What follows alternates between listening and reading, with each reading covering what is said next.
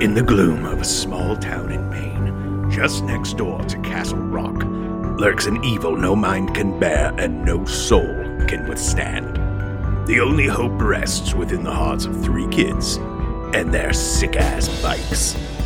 Welcome back to Shelbyville. You're listening to Shelbyville, an original Stephen King-inspired RPG podcast presented by The Kingcast, featuring Jacob Hall as the embattled Game Master, Mallory O'Meara as Crystal, Scott Wampler as Bruce, and Eric Vespi as Bug.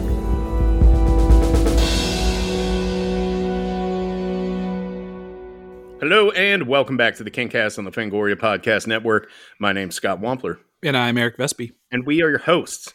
But we are not your only hosts. We have two other people joining us today because this is, in fact, the third episode of our now long-running, none of this is aired yet, Stephen King RPG series created by Mr. Jacob Hall. Jacob, say hi to the people. Hi, everybody. And co-starring the beloved Ms. Mallory O'Meara, author of Girly Drinks and Lady from the Black Lagoon. Say hello, Mallory. Hey, so do you think that would make Jacob the host with the ghosts? He's the host with the most ghosts. Yes. I'll argue I'm not the host with the most, but I am the host who introduced ghosts. So, as we did last time, it's probably necessary that we do a little rundown of what happened on the last gaming session to just catch people up, because it's going to be a while since they've checked in on Crystal and the boys. Jacob, do you want to walk us through that as the game master? Yeah, I'll do a brief recap. I hope they'll hit all the major details. Following Chapter 1, we had our three youths, Robbie Bug Fowler, Bruce Chanling, and Crystal Connor, had lied their way out of what happened at the school when Principal Spiner tried to kill them, apparently, and vanished alongside two children, Laura Newton and Teddy Brisker. And the weeks that followed, their lie did hold up. But as school was shut down and they went to class at the Elks Lodge, they started having bad dreams of a strange mutating tower in a strange alternate reality version of their town. And they started having visions of Teddy Brisker and Laura Newton in pain, asking for help, along with one of Teddy's family members cornering Crystal in the streets and driving her to appropriate guilt. So our heroes went on a library spree, research spree, where they met Mrs. Oates, the librarian. They managed to find a mysterious book from the collection of Ephraim Beauregard Shelby, one of the old family folks from the town who vanished decades ago, a book about his private art collection that pointed them to various clues, including toward a hotel, which I have here in my notes, the Harrington House Hotel. And after a few encounters with the parents of Laura Newton, Ethan Newton and Charlotte Newton, who apparently know more than they seem to let on about what's going on with the situation, even going so far as to breaking into Principal Spiner's house, our heroes went to Harrington House Hotel, signed up for a ghost tour with Bingo Laramie, the very enthusiastic host of the ghost tour, snuck into a room rented by Principal Spiner. They found his key in his house and found the catalyst, a strange football-sized crystal, very sharp, wrapped and protected. And no sooner had they found this, that they awakened the ghost of the hotel, led by Viola Benoit, a outsider who stayed in the hotel back in the 1920s, who killed other outsiders. Her and her ghosts proceeded to terrorize their characters, kill some people, rack up a body count, before cornering Crystal at the Shelbyville Wonderland World of Fun and taking the catalyst from her after she handed it over. There's a lot going on here, guys. I apologize, it's running long. Crystal, dealing with a tooth injury, was dragged by her friends to the local clinic, where their boy sat in the waiting room while Crystal went to the back room. And a cliffhanger was that Ethan Newton, Laura Newton's father with secrets, is the town doctor, and he's alone in a room with her. And that's where we left off. I know we left out a few details, like our extended diversion into canned bread, but I think that's all the big stuff, right, guys? I think so. Yes. That's it. And again, Eric and I are right outside the room where Crystal is being kept. Yes? I will say this feels a little illegal. I don't think he's allowed to be alone in a room with me. It is 1991. Yeah. Grown doctors lock doors, lock themselves inside with teenage 14-year-old girls. He's I not will Joss say Whedon. that Bug and Bruce are down the hallway and through a door in the waiting room. So it's not right outside. You are nearish, but it's not. You're not within shouting distance. You're down a hallway. Are we aware that she is in trouble? Nope. Last thing you No saw, way. she was being taken into a doctor's office, led by a nurse, and you guys are just waiting in a room full of bad magazines. Was Right it on. a sexy nurse? No.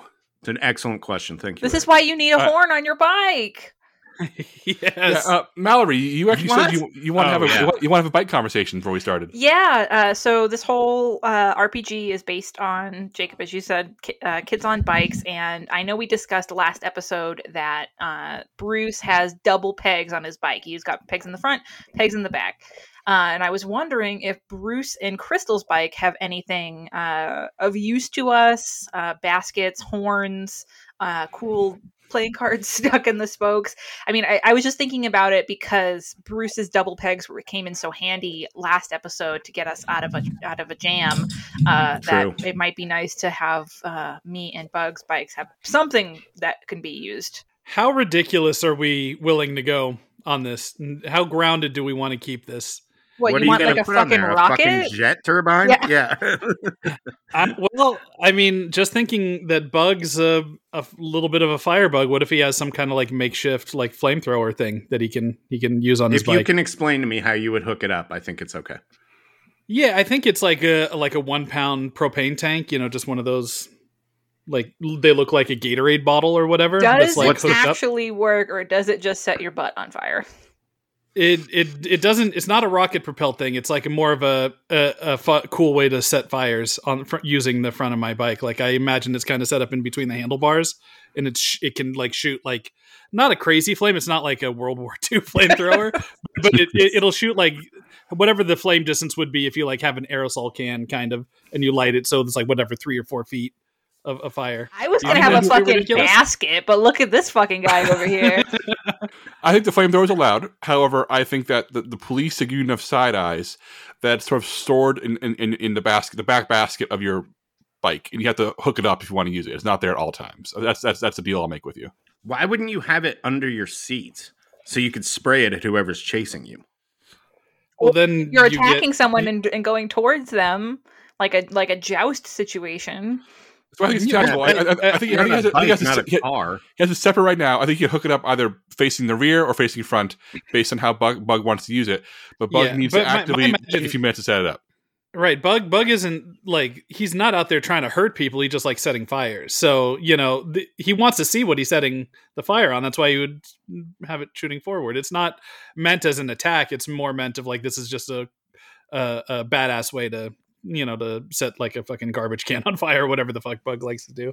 But yeah, I can roll with the, I need to set it up because it's too obvious that it's a dangerous weapon that a 12-year-old shouldn't have attached to his bike. Yeah. People noticed you when you first put this thing on your bike, and you noticed they noticed you. I think that's what we need to work with here.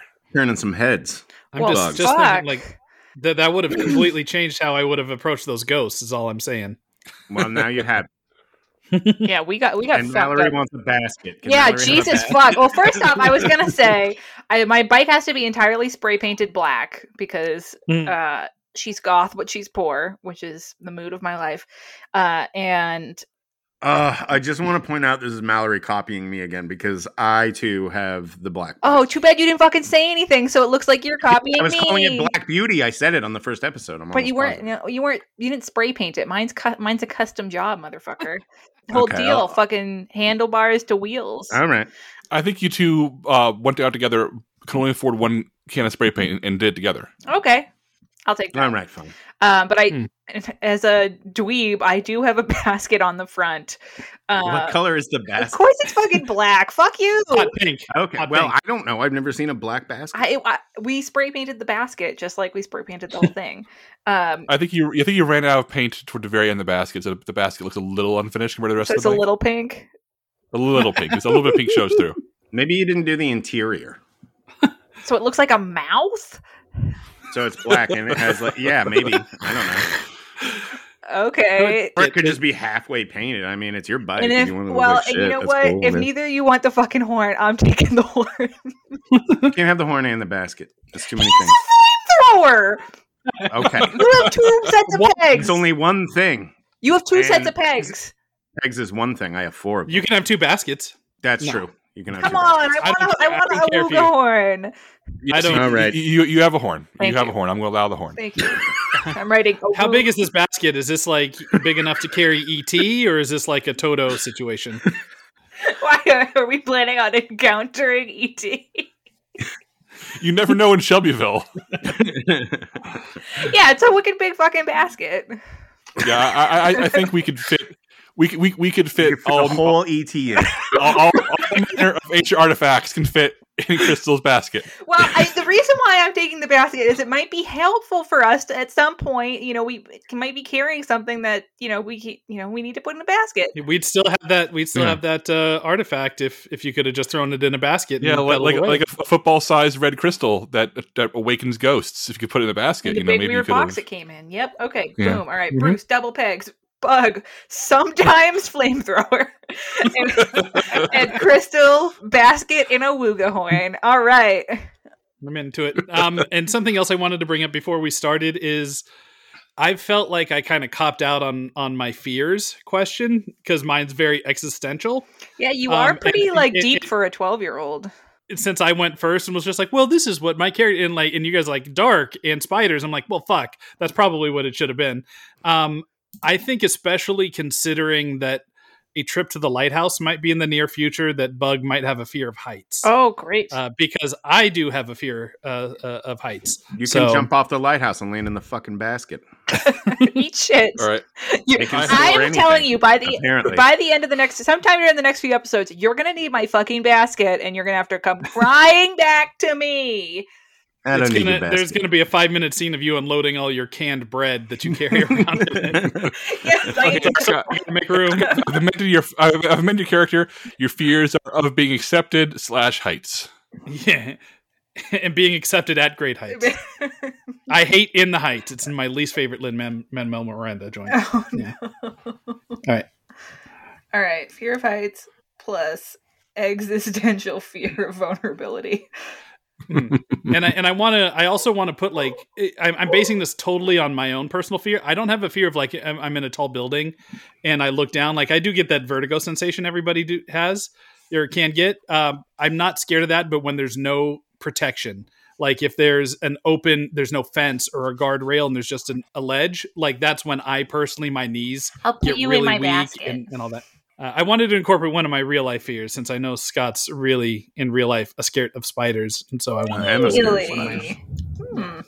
Don't you Mallory has Scott's mailing address. Maybe Scott's going to get a tarantula mailed to him in the I'm not afraid of the dark. Mallory knows exactly what I would do if she did that because he would. I know your secret. Yeah, your secret fears. So Crystal's fear is not my fear. Scott knows what my very secret, intense phobia is, and so I can never cross Scott Wambler. Is it a fear of holes in things? That's a weird fear of question. Holes in things? It's got a specific name. It's like tryptophobia or something, and it's when you see those images of those flies that lay eggs in skin or whatever, and then they come out, there's all these little holes where the eggs were in your skin. Oh no! I wouldn't be able to confront her with a hole. Maybe I have a new fear. You can't spring a hole on someone. Scott. Jesus Christ. Bruce is going to post hole on the show. Okay, I'm not going to tell you my secret fear.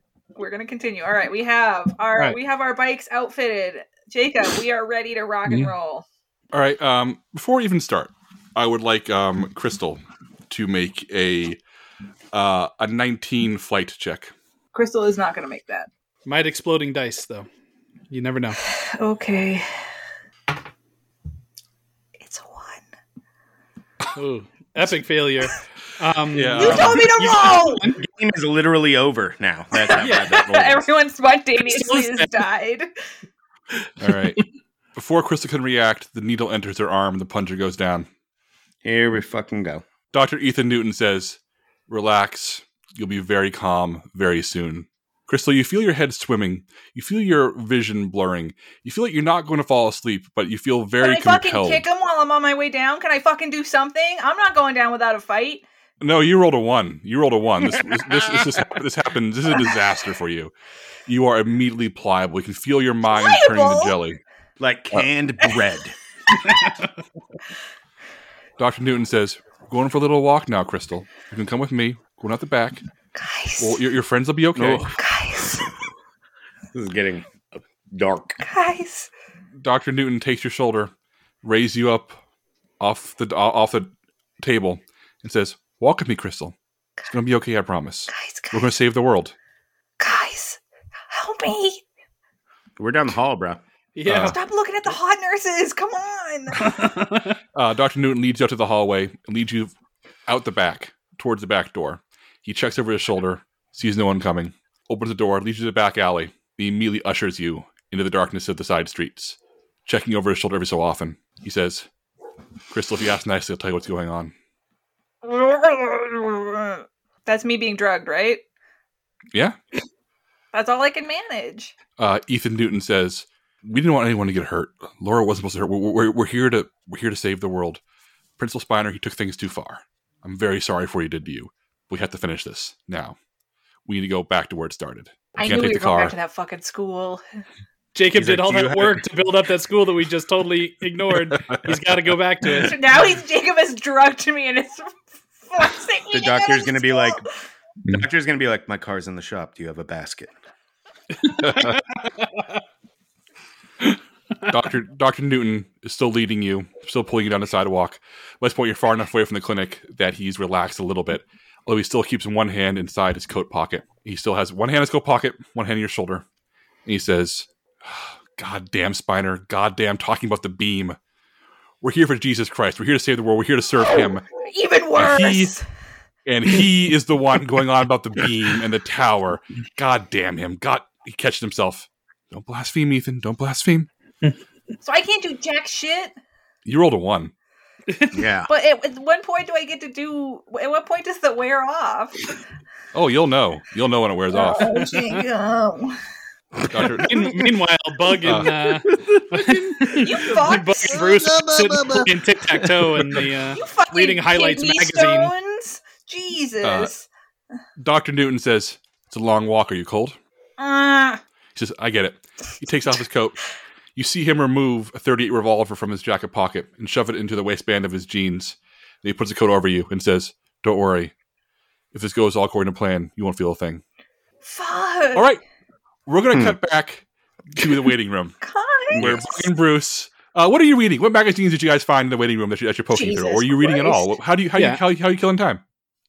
Absolutely flipping through a 5-year-old Highlights magazine, like doing the word search in the back of the magazine. I'm playing with my knife and doing a very, very poor job of it, and have nicked myself twice already just while all of this is going on. You're in the right spot Just for like it. just like actual Scott did when he received the real knife last time. It wasn't a bad cut. As you examine your little nick in your skin, a hand reaches forward and hands you a Band-Aid. Says, hi, son. I think you'll need this." All right, I look up and see who's handing me this. You see Charlotte Newton, the father of Laura Newton and the wife of Bruce Newton. And she sits down. The mother, yeah. The mother, yep. Yep. And she sits down across from you and says, "We've given a good 10 minutes. Crystal's far away. You won't find her. I need you both to come with me." Sorry, Say what now? Miss Goose? Your friend Crystal, she's not here. She went with my husband. Where? You'll find out if you come with me now. What's to stop me from calling the cops right now? Your fucking mom? Okay. What's to stop me from calling my mom right now? No, I mean, why would you want to call your mom into this? You were already in trouble. Well, because my friend has been kidnapped, it sounds like. Charlotte says, "We have friends in the force. They won't believe you. They'll believe me. The good Christian woman who's only here to do well. Not some delinquents. I want you to come with me right now. Please. I promise we're trying to fix your mess." Well, Bruce doesn't like that. But I don't really see a way out of it. There's going to be no stabbing my way out of this one, unfortunately. Not yet. You literally haven't stabbed anybody. I know. Game ain't over yet.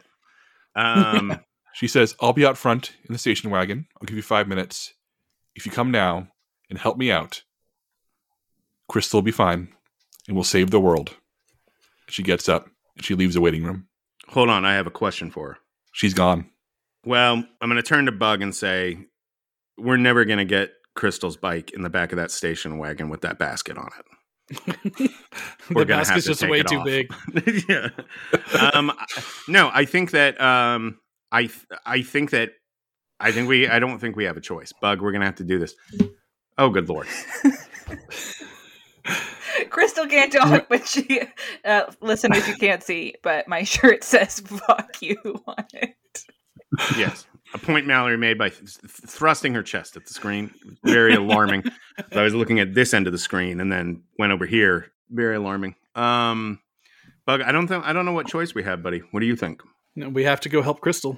She didn't tell us where we're going, and we didn't have a chance to ask her, so we don't have the option of taking our bikes. So, and if we run out the back door and try to chase the doctor, we won't know where he went. Yeah, with we her. don't even know if they're on foot.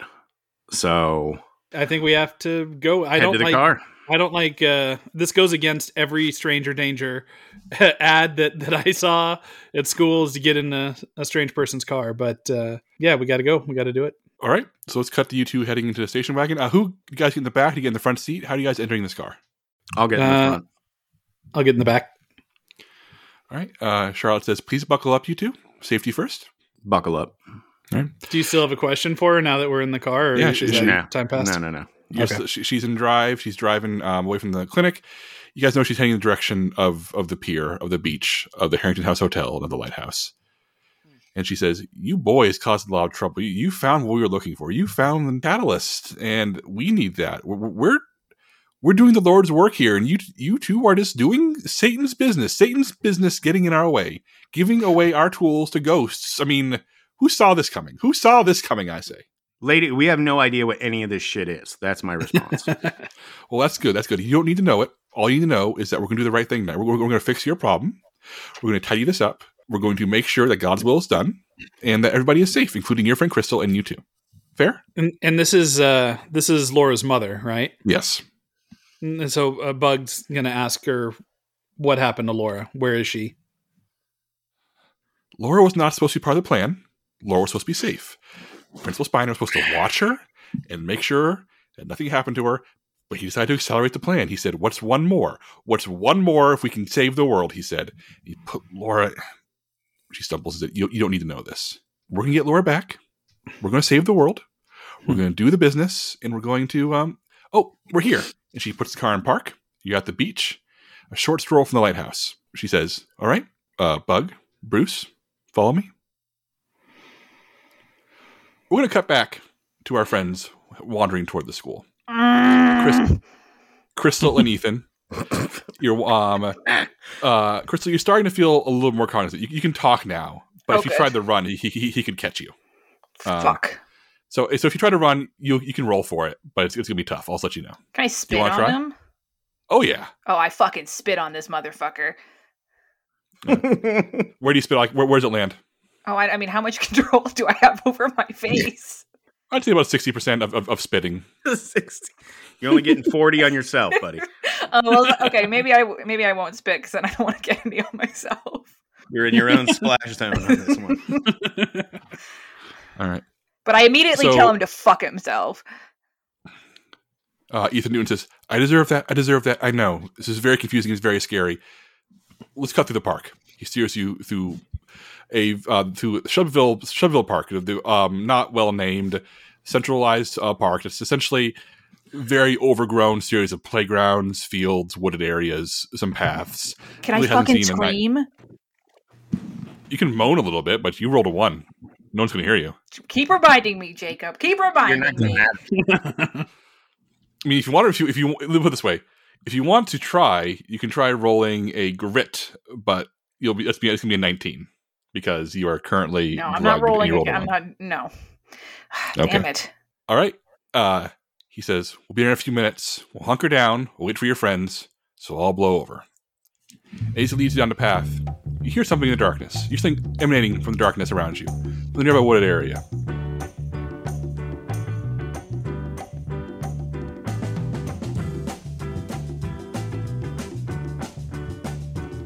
Your love lifting me higher than I've ever been lifted before. 1950s rock and roll music from Boombox. And Ethan Newton says, we can pick up the pace right now. He starts dragging you. Your feet are dragging behind him at this point. I need you to make a roll this time. I need you to make a roll of Brawn 10. Oh, shit. My brawn's my lowest one. What's your highest one? I rolled another one. Oh, okay. Can I get a new set of dice? I think mine are You may have to. But you know what? I still have 3. Actually, you did earn one. I have for a failure 4 today as well. Adversary tokens, so I'm going to make it a 2, just so I'm not totally fucked. All right, so you land hard on the ground. You can't get up on your own volition. Someone needs to lift you up. And from the shadows, you hear, you keep hearing the lyrics of "Your Love Keeps Lifting Me Higher and Higher" by Jackie Wilson, emerging from the darkness. And Ethan Newton grabs you and tries to pull you up, but you're dead weight. And that's when you see darkness, a very large, familiar shape. The lights, the dim lights of the park reflecting on its green, scaly skin, giving off a very soft green glow, that radioactive glow you first saw weeks ago in the school prior to your escape.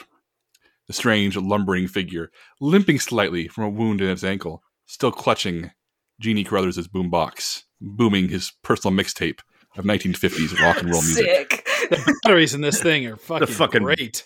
baller entrance. The thing approaches, I'm imagining the batteries dying like 3 days afterwards, and him like going and stealing some batteries and putting it back in to keep the oldies going. Yeah, he's got good taste. Crystal, you can see the thing approaching from on the ground. How do you react? How can I react at this point? You tell me. You need help standing, but I want to know how you react. Can I run towards the monster, but past it? In order to stand up in your current rate, I'll need you to. This is going to be a physical strength one, so that's going to be a brawn roll. Let's go ahead and call it a brawn roll of 12. Oh, crap. I'm getting a new set of dice. Is it another one? Another fucking one. I'm getting a new set of dice. Hold the fucking phone. So why did you yell for him anyway if you're kidding?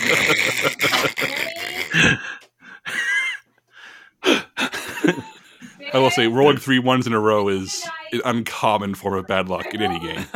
Good lord! And using each one was a different die, so it's not like. So what is the creature look like again? You said green scales, yes? Green, scaly, 6 to 7, between 6 and 7 feet tall, very, very thick, muscular limbs, sort of hunched over a scrunched toad-like face. This is the same thing we saw in the garage? Yes. Or the same thing you saw in the cafeteria. Cafeteria. In the loading area. Okay, so is it the same one or a different baby. one? It's the same one. He's got the boombox. All right, sorry. All right, I'm getting new fucking dice. Fuck these fucking dice forever. Burn them. If you roll another one, you're fired. Just for the sake of fairness, you did roll on that check, yeah? I did. So you got another fucking one. All right. So more adversary tokens. Just look at it that way. Yeah, make sure you should have 3. You should have 3 overall to gain this session so far. Right now. All right. So you fail to stand up. You watch as the creature moves forward, and you watch as Ethan Newton pulls out his pistol, raises it, fires one shot. The shot goes wild. The creature lashes out, grabs Ethan Newton's hand, and crushes it. I don't know, what's a crushable thing? A freaking sugar cube. You see his hand. Sugar cube, you're so empty cute. bag of Doritos. Yeah, you see his hand practically turn to powder. It's completely missed in the thing's hand. Ethan Newton screams. The gun falls to the ground, scatters. Ethan Newton's on his knees, holding what was once his hand, yelling. The creature, ignoring him, more interested in Crystal, walks over, looms over her.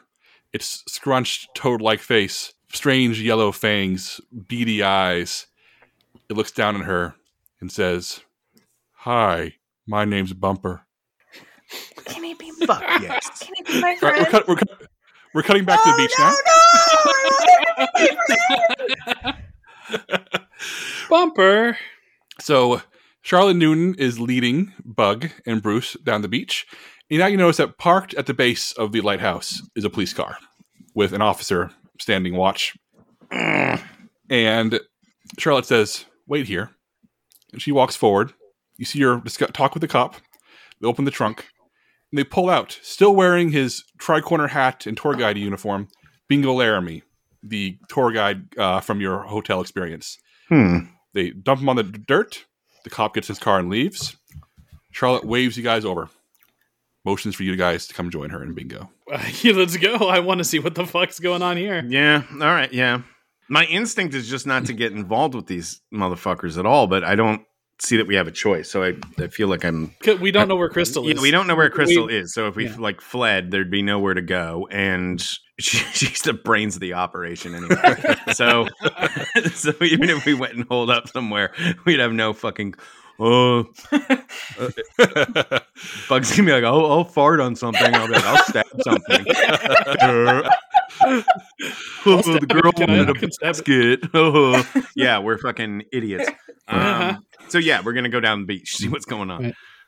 Charlotte helps Bingo to his feet and says, okay, between the three of you should figure this out.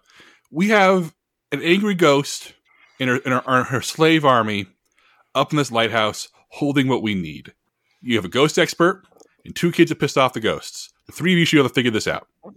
Bingo says, I'm not a ghost expert. I just run a ghost tour. To which Charlotte says, you'll figure it out. And she walks away a few feet, sort of crosses her arms, looks very tired, and says, bring back the catalyst. Don't come down at all. I've got a question for this lady. How good was y'all's overall plan that has been foiled now by a guy in a tri-corner hat and like a few kids? So why should we trust you to do anything at all? You can trust me because Principal Spiner is no longer part of this. He accelerated the plan. He messed it up. You kidnapped my friend. Yes, to save the world, kid. Save the world from what? Yeah, Bug. If you bring back the catalyst, I'll tell you how we're going to save the world. Oh, for fuck's sake. We'll go get your little catalyst. Let's go inside the lighthouse, Bug. And we'll take the tour guide with us. Yeah. Bingo says, so what's the catalyst? What's going on here? We don't know. We don't know, but we're going to go to the top of this thing and figure it out. Keep your hat on. It's a red rock and the ghosts want it. All right. Bingo looks very confused and just sort of nods his head. Yeah, you don't get to be confused. You saw what happened. So did you see the ghosts in your hotel that you were telling all the background on show up and rip apart all your tour guides? I've never seen the ghosts until this night. I didn't know they were... I mean, asked me last week, I would have been like, yeah, show me the ghosts, man. Show me the ghosts. I saw the ghosts. I don't want to see them anymore. I never want to see them again. Well, I'll tell you what, buddy. I think we're going to see some more if what these people are saying is true. So, I've got a knife. It's fine. I got flatulence. We got this. Bingo says, look, I know I'm the adult in the situation. I'm not going first. One of you little shits go first. I'll go. Yeah. Knife out. Constitution in hand. Yes. At this point, I just want to find Crystal and get that done. And if this is the next step, then I'm walking right through that door. Yeah. Right. All right. So the entrance to the... But I want to be clear that my character has no fucking clue what is going on. Like none, how any of this works. So we're going in blind just because they're telling us to, as far as I'm concerned. So the entrance to the lighthouse is this old door. It's already been unlocked. And the interior is this long, steep, rickety spiral staircase. Think Robert Wise's The Haunting style staircase. Each step feels like doom. So with the marching order here, we have Bruce leading the way. Bug, are you going second? What's going on here? Yeah, I'll be monkey in the middle. Yeah. So Ben Franklin bringing up the rear. Bruce, tell me how you approach these stairs. On the first step, you hear the metal creak, and you kind of see the entire thing leading up the top of the lighthouse shudder, like a good half inch to the right, just the first step. So I want to know how Bruce approaches climbing these steps. Well, are they wet? No, they're indoors, so they're dry. It could be leaky. Don't give me that face, Mel. Can you stab the stairs? Stop moving. Stop moving. Stay down. I'm gonna go up the stairs. I'm gonna approach them as stairs, and I am going to walk on them upwards. What's higher for you, flight or grit? Grit. All right. I'm gonna let you roll grit. 7 grit. Because you're a kid who's from small town Maine. You've climbed broken buildings before. You've been in the woods. You know how to not step carefully. So this should be easy for you. For sure, dude. I got this.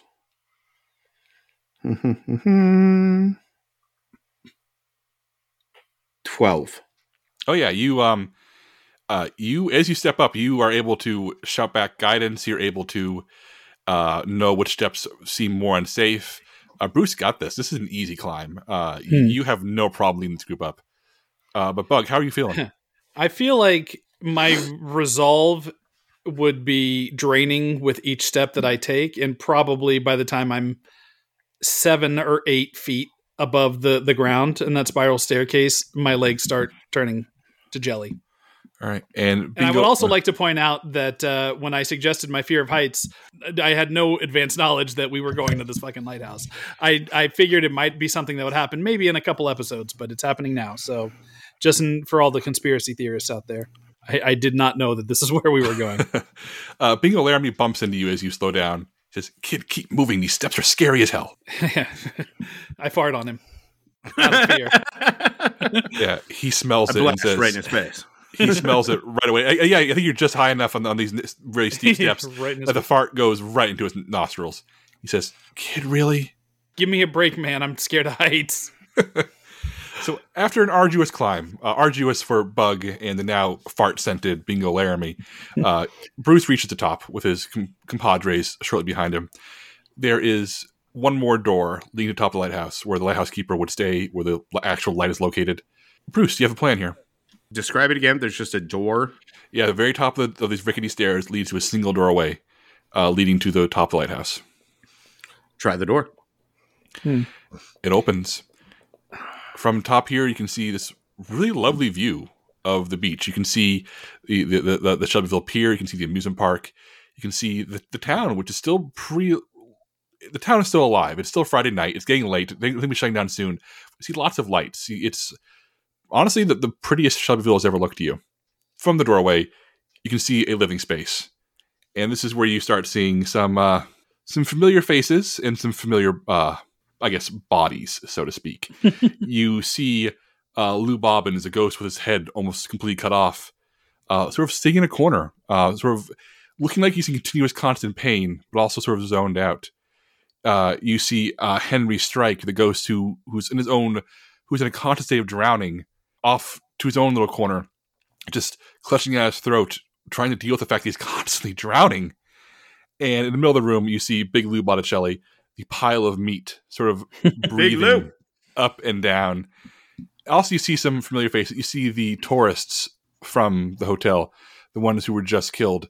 They are now among the ghosts. Their wounds still gaping, their blood constantly pouring out of their body like ash flying to the air. As you remember from the ghost tour, Viola Benoit came from out of town and killed other tourists to add to her army of the damned. And it seems that her mission has continued. Go ahead. I was going to say, is there anything that I can do using my kind of knowledge of occulty things is there anything, memory or thing that I could pull from that would give me any sort of idea on how to deal with these? Yeah, let's go into a brains roll for your memory. Let's go ahead and make this a 10 since you are going from whatever osmosis you've picked up. Yeah, this is a D10. 5. These ghosts are unlike things you've read about. They're unlike legends you've heard. They're unlike things you've seen in the movies. They're not. They appear almost solid. They appear to be breathing. They're clearly dead, but they are not just a transparent, vision. They seem to be spectral flesh. They seem to exist in this world in some way. But beyond that, that's all you know. You don't have any actual knowledge of what these things are or how they exist in this world. What were the instructions from the cop downstairs and the lady? You never heard from the cop, but Charlotte did tell you to bring back the catalyst. That's all she told you. The only way that we're going to get that catalyst is if we can either sneak it out, sneak through without the ghost seeing us. But we're in a room with the ghosts, yes? Have they taken notice of us? Oh, they seem to be in a trance. They seem to be focusing only on their pain right now. You definitely notice that whatever wounds they died from in the afterlife, they're constantly suffering them. They're always feeling them. Their entire existence is feeling the pain of what killed them. And so they seem preoccupied with that right now. All right. Here's my thing. If these are corporeal, like if their bodies have weight to them, it would stand to reason that so do their clothes. Which also means that one of these things could have the catalyst in its pocket or something, right? Yeah, possibly. So we have two methods here. We can search the room without walking around the ghosts and, being very careful not to touch them, as to maybe not snap them out of their trance. Well, 3 options. Or we can try to pickpocket them one by one. The Skyrim strategy. Yes, Skyrim style. Or we can just ask them. They didn't seem all that communicative last time. They were just super happy to kill motherfuckers. And so you're saying that probably the best course of action here is keep a low prof. Or figure out a way while they're in this kind of vegetative state to, dispatch of them. But, I don't have any answers on how to do that. So, Jacob, if we touch one of these things, what'll happen? Oh, you should find out. All right. Well, we did last time. I jumped on the back of one that was cornering Crystal. And I think But it Jacob, wasn't in this trance state, right? Wasn't in this trance state, no. So we don't know. I say we waterboard the one that's always drowning.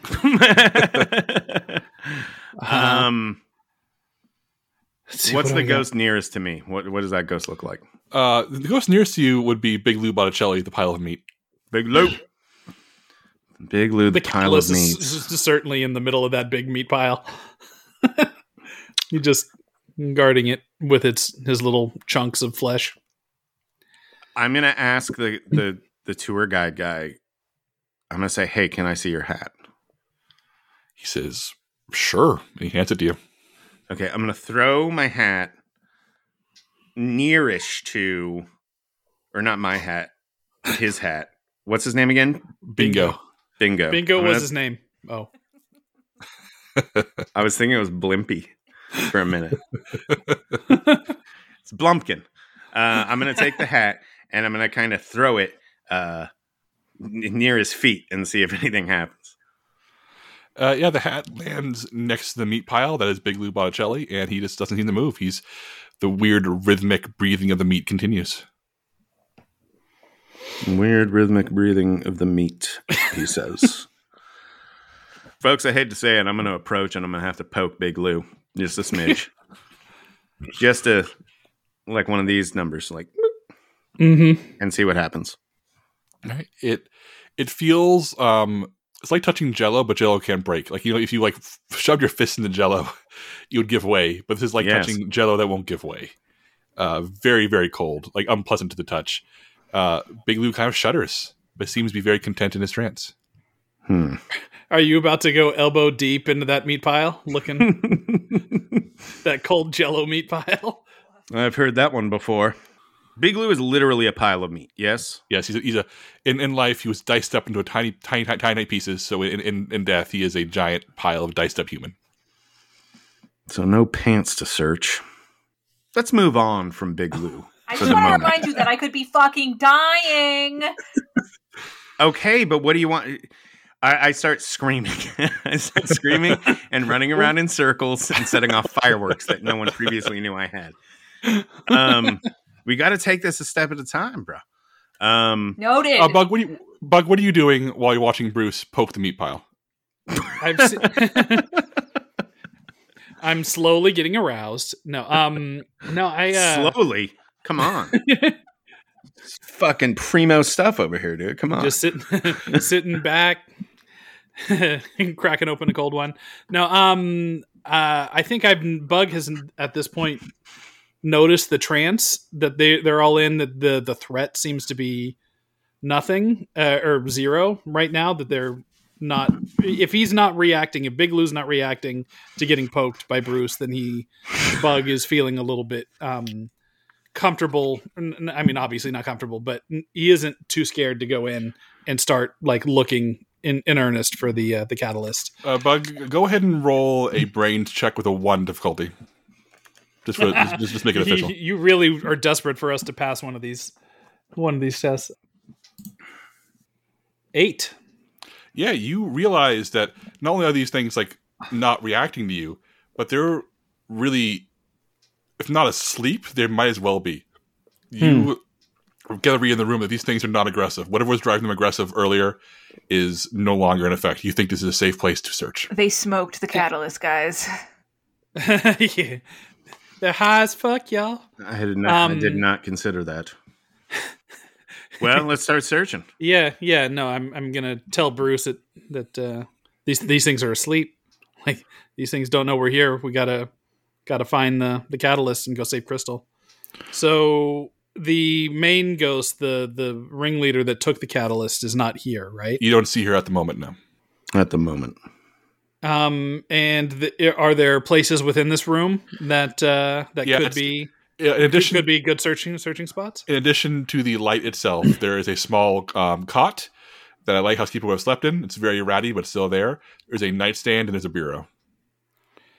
I feel like so we're in the area where the actual light from the lighthouse would be, right? Is that what it's sort of on a platform above this area. My instinct is that if they were hiding something like that in the lighthouse, that's the first place I would look is where the actual light is. Yeah, me too. All right. So who's heading up there? I'll go. I'll go since you were poking the meat pile. Yeah, I want to get back to that meat pile, dude. Yeah, it's like Bingo's like off doing something else, and Bruce is getting an idea. Bruce wants a little privacy, actually. Bruce is not going to fuck the meat pile. All right. So as you approach the light, it's a few steps up. You approach it. You notice there's definitely, your instincts are right. Lying where there normally would be the light itself is the catalyst sitting there, seemingly unprotected. What do you do? I screamed from the other room, so I didn't even have to touch the meat pile. No, but I'm glad you did. I'm wary. I know that the main threat hasn't been seen yet, and so every instinct in my body is telling me this is a trap. And that something will happen. It feels like this is our Raiders of the Lost Ark moment, where we gotta. I'm gonna pick this thing up, and then all hell's gonna break loose. So I don't know what to do, but I am going to like survey the surrounding area and just try to get a sense if there's any danger before I enter. Go ahead and roll brains +8. Sorry, brains 8. Got a 6. All right. Let me make sure I'm doing this right. On my D8. So. All right. You don't see anything until it's too late. But Viola Benoit, the lead ghost, unfolds herself from behind the light, her broken body rearranging itself in front of you. She steps in front of you, taking you by surprise. You could have seen her coming, but you failed that roll. She picks up the catalyst in a ghostly hand, palms it, looks down at you, and says, "Hey, kid, let's talk." We're coming back to the park. By all means. Coming back to the park. Crystal, this green, hulking, glowing thing has just introduced himself as Bumper. He reaches his massive, like, foot across, clawed hand down to you. Is Higher and Higher still playing? No, it's moved on to Blueberry Hill. Nice. I stand up. Can I stand? With help, yeah, if you take his hand. Before I take his hand, can I start snapping my fingers? Yeah. I start snapping my fingers and singing along a little bit to see how he reacts. Make a charm roll of 5, please. One, he punches you. Fuck you. You're so off key. He snaps you in half. Yeah. Look how smug you are. What do you know by 8? Bumper starts like nodding along with you, saying, "You know the fats? You know the fats, Domino?" I'm like, hell yeah, man, and I take his hand. Not many people found my 3-0.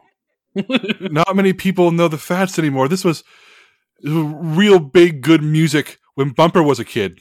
When Bumper was a kid, this was the music. I like this music. And he lifts you to your feet. So quick thing about Crystal is that Crystal likes 50s music because it's something that her dad listens to. Jimmy Connor listens to it. I thought you hated it. Wait, I don't think so, right? You said before you hated it, but I think it's okay that you know it. The thing is, she actually likes it because it connects her to her dad. She won't, now that nobody's around, she knows them all and she likes it. She won't listen to it, but it reminds her of her dad. We'll allow it. Yeah. So Bumper is very impressed by you. You know the song that he likes, and he's very excited that the battery starts dying a little bit, but he shakes it vigorously, the boombox, and it goes back to life. And he says, your dad tried to shoot Bumper. Your dad, bad man. And I'm like, yeah, fuck my dad, dude. That's not your dad. Oh, wait. Yeah. Oh, he thinks I'm like, that's not dad. my dad. You need to help me, Bumper. He's hurting me, Bumper. He says, do you want me to kill him? Do you want Bumper to kill him? Bumper, wreck a motherfucker. Can I ask him questions before Bumper fucks him up, though? Bumper starts walking toward Ethan Newton. Ethan Newton is trying to crawl away, but his hand is completely still, like, his hand's mangled. He doesn't have a hand left, practically. He's trying to crawl toward the 35 revolver, but Bumper's advancing on him. Yeah, you can tell me what you want to do now. What do you want to say now? Can I kick the revolver and stand over him and ask him a question? Yes. Tell me how you did. Describe it to me. Give me the cinematic viewpoint. So now that Crystal has authority over her limbs again, she jogs over, winds up with her big fat Doc Martens, and kicks that fucking gun into the brush nearby. And she looks down and she says, "Listen, bitch, you keep telling me you're trying to save the world. What are you trying to save it from? Tell me now, or my new friend is gonna crush your skull like a grape." All right, I want you to make a, even though this sounds like a threat, because of the way this game system works, dialogue options are charm. Okay. So I need you to make a charm roll of 6. 4, but I'm going to take 2 of my, why can't I say that word? Adversary tokens and have a 6. He sighs. He, like, tries to rise a little bit. Yeah, and he says, "It needs sacrifices. You need sacrifices from Shelbyville.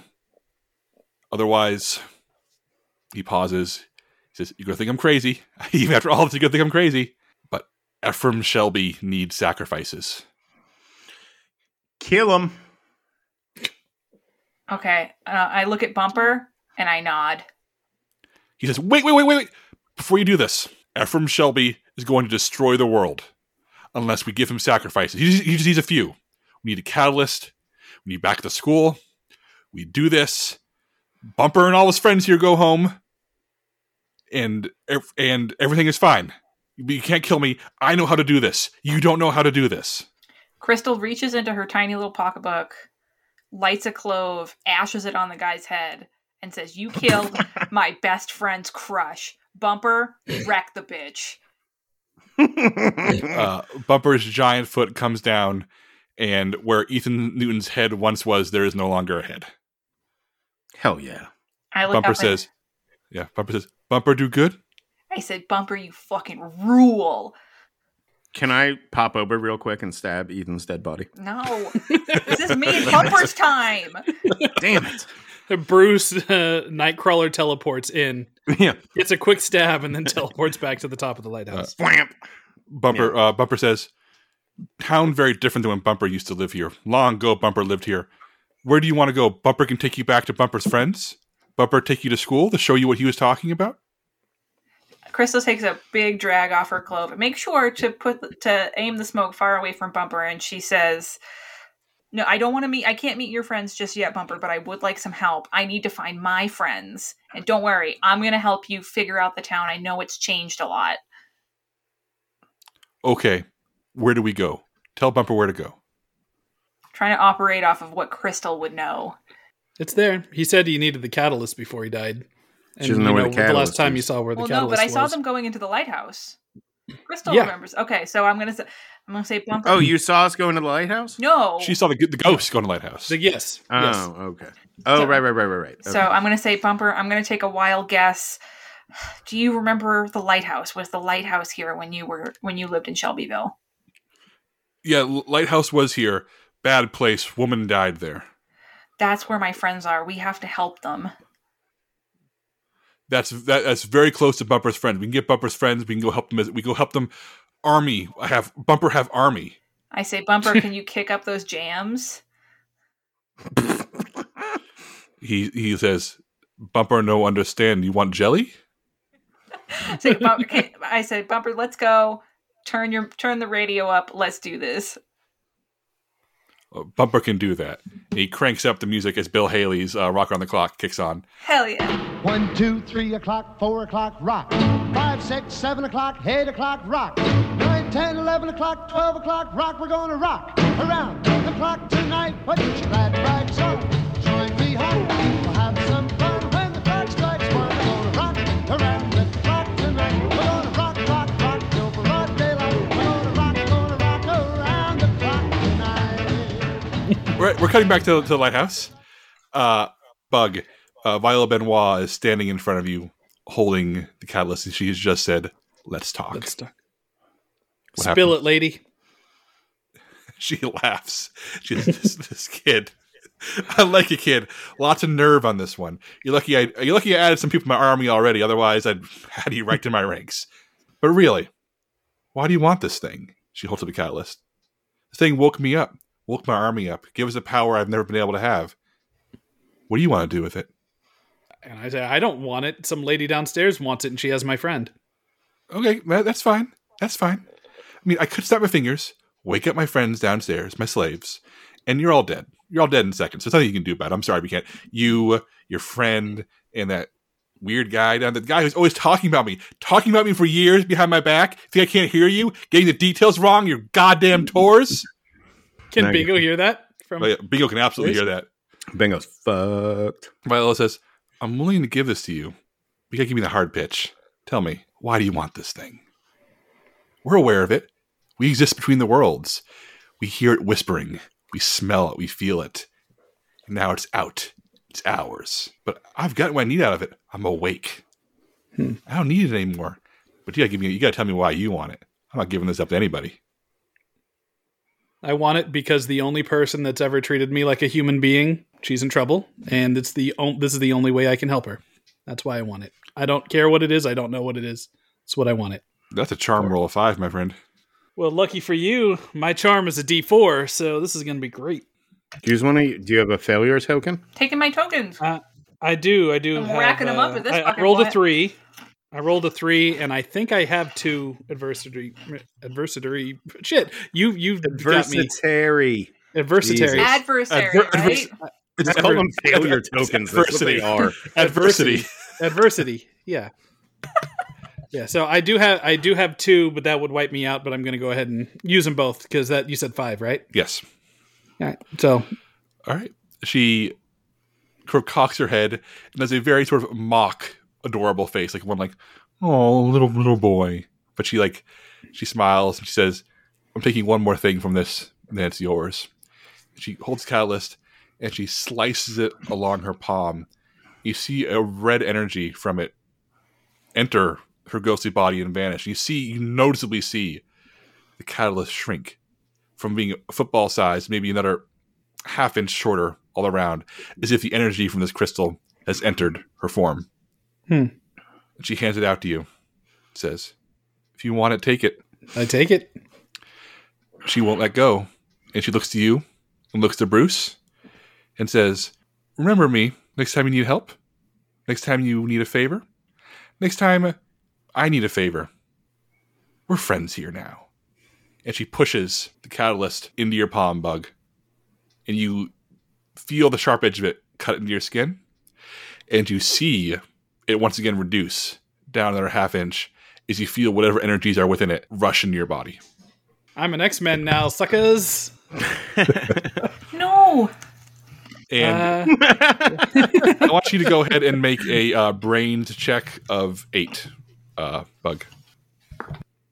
5. 5. Your head explodes in a headache.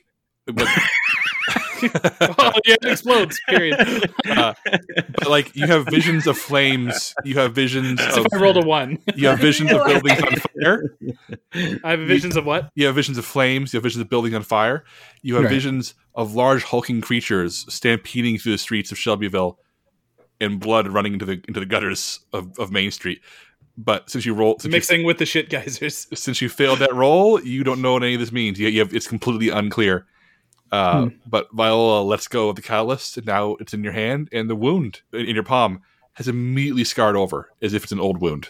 I say, thank you, ma'am, and I turn around and leave. Bruce, I want to know how you reacted to all this. What's Bruce doing down there as you watch this exchange? I'm just standing there with my jaw on the floor. Like, what the fuck He's just fucking that happened? meat puppet. I didn't fuck a meat puppet. And it's a meat pile, not a puppet. Puppet we might have a conversation about, but a pile? Never. Yeah, I'm amazed. I have no idea. I have no clue what's happening here. But it seems like we got the rock, and to Bruce, that's all that really matters, so that we can get to the next stage of this, whatever that is. So let's get out of here now. Bug, you notice that the queasy sensation you had when you first held it back in the hotel, when anybody held it and they felt sick to their stomach, like they were on the verge of like some kind of mental, physical death. Now that whatever just happened, you no longer feel it. You feel like you can handle the catalyst as long as you need to. You said the ghosts of the people on the tour, right? Yes. Were there? Yes. I'm going to go over to the guy who died, whose camera I took, and give him back his camera. He seems catatonic at first, but once he notices you, he doesn't even notice anybody else, but notices you, and he says, "You can see me. I can see you. It's part of you now." Can I tell him to take 2 steps forward and try to will him to take 2 steps forward? If you want to try, this will be a grit check of 10, since we're doing some magic here. That's my D20, so got a 50-50 shot. 17. Yeah, tell him what you want him to do. I'm not going to open my mouth. I'm going to will him. I'm going to tell him, like, push with my mind, because I'm curious if I have part of the power of the crystal. I wonder if I can control the ghost like the lady can her army. So I'm going to, in my mind, send out a thought as hard as I can, telling him to take 2 steps forward. Yeah, he takes 2 steps forward. Does he seem confused at all about that? No, or is he still in his trance? He seems in a trance, but he definitely understood you and did it. Fuck, Bug can control ghosts now. But no sooner have you done this, that Viola has collapsed down from the top of the light, her body rearranging itself. She comes up to you, she grabs your arm, and she grabs it hard. And a minor pain shoots through your arm. Nothing major, like as if a human had grabbed your arm. But with this minor pain, you have a vision in your head. It's you, Bruce, and Laramie climbing down the stairs, followed by a quick glimpse of you guys on the beach, safely downstairs. And the vision's over. And the vision leaves with the pain. And Viola says, "Get out of my lighthouse. We'll talk later. Bye, friend." Later, toots. And we take off. The last thing you hear Viola say is, "Like you, kid. Like you a lot." I leave a little dust cloud on my way out. And as you head down the stairs, you start noticing that the little things, the way you're taking steps, the way you're finding your grip, the way your feet touch the sand, and the way the waves in the sky look, 30 seconds in the future, were the exact same way they were in your head. And Viola grabbed your arm. What do you guys do? You're now out on the beach. Charlotte Newton is standing about 20 feet away. Yep. You guys get the catalyst. What happens? I think we're going to approach her, and I'm going to let her know in no uncertain terms that I have what she needs. I'm not handing it over, so whatever she's going to have to do, like, I'm going to be there with her and take me to Crystal now. That's the next step. Let's play the scene. She sees you and says, "How are you holding it? How are you holding it? Where's the protection?" I am the captain now. Kid, what's it Hold even on, mean? Is Bug hot now? Definitely not. Definitely. He's still 11. He's 12. I'm 12. Thank you very Okay. much. That was a question for Jacob, by the way. Like hot to the touch? Does he have fever? No. I say, okay, so she says, how am I holding it? And I said, it has been given to me. I have the power to hold this thing. That means that I am in control right now. So bring Crystal. Nothing else happens until Crystal's here. Her face goes completely white, and she says, "What have you done? What have you done?" And she turns to Bingo and says, "You leave, kids. We'll take you to Crystal right now. Just follow me. Don't drop it. Don't drop that thing." And she leads you back toward her station wagon. So Bingo, how you feeling, bud? Bingo just says, "I'm out of here, man. I'm gone." And he just, Bingo, what purpose did you serve? he says, "Look, I guess I'm not a ghost expert, all right." And he just sort of struts off as fast as he can, stumbling across the sand. We call after him going, hey, the cops are going to pin all those deaths on you. You better figure that shit out. Charlotte says, "Don't worry. My friends in the forest, we cleared him off. Some people saw him at the pier. He's fine. You two, we have unfinished business. In the car. Let's go." So where are Crystal and Bumper during this exchange? En route, right? We'll find out in a second. Oh, Yeah. okay. Are you two getting in the car? No, I don't think we should. I think we should say, no, you bring Crystal to us. We're not leaving this beach. How? She says, "Then you will give me the catalyst, kid." No. Bug holds the catalyst now. I am the keeper of the catalyst. We're gonna. He's the gate master. Bring Crystal, and we'll make an exchange. All right. I'm curious Whether or not we intend to do that. Bruce, when you're saying this, are you being physically intimidating, or are you relying on your on your like voice here to try to intimidate her? I'm going on charm. Charm. All right. So this is going to be a 10 charm roll. Don't worry about this, my babies. Famous fucking last words. 20. Oh, 20. Ooh, nat 20. Charlotte immediately starts making out with Bruce. Falls in love with Bruce. This middle-aged woman, this mom, crumples under the like words and stare of Bruce. She feels a fire that she hasn't felt in 20 years. She says, I'll bring her here, but I need to get to the school. But then you need to come with me. We're saving the world, remember?" And she gets in the car and she drives off as fast as she can. One thing at a time, lady. One thing at a time. I'm curious, Crystal. How are you walking with Bumper? Are you hand in hand? Are you just walking side by side? Paint me a picture. Piggyback. Gotta be a piggyback. No, we're strutting because he has to hold the radio, and I'm still like snapping my fingers. So we're like Saturday Night Fever deal, kind of going down the street right now. Good call. Are you doing it like in public eye? Are people seeing you in Bumper, or are you sticking to the shadows? Oh, what time is it? What time are we at now? It's probably It's like pretty 11. fucking late, right? It's like 11:30, probably almost midnight. How like the path that we're taking from up to the school to the lighthouse, how populated is it? I'll let you pick. There are several ways to get around. Are you taking the populous route, or are you staying in the shadows? We're staying in the shadows. Yeah, then yeah, you're not, then you can easily stay out of public eye if you go this way. Because if it's in the shadows, it just looks like me and my pal are having a time. So, all right, then you guys, let's submit the conversation. Are you talking to Bumper while you're walking? Yeah, I'm asking him what his favorite albums are. He's rattling off all the hits of the 50s. He loves Elvis. He loves Jerry Lee Lewis. He loves all stuff from what he says when he was a kid. And I'm telling him some of my dad's favorite albums. I'm doing the twist a little bit as we're walking. And I'm also asking him what Shelbyville was like when he was a kid. He says, Bumper remember a lot like this. Small, nicer, cleaner, people nicer. People nicer. No, it's New England. People nicer. People nicer back then. Before the whiteout took us to the other land, Woof. I say, Bumper, what's the other land? That sounds pretty scary. Other lands where other land we work at the tower, but Bumper works at the tower until they let us go. Does Bumper like working at the tower? Bumper freezes in place and says, "Bumper not going back to the tower ever." Bumper, don't worry about it, dude. I will never. You're with me now. This is like a Goonies moment. Like you got your own sloth. I want you to make a charm roll of 8 to see if Bumper believes you.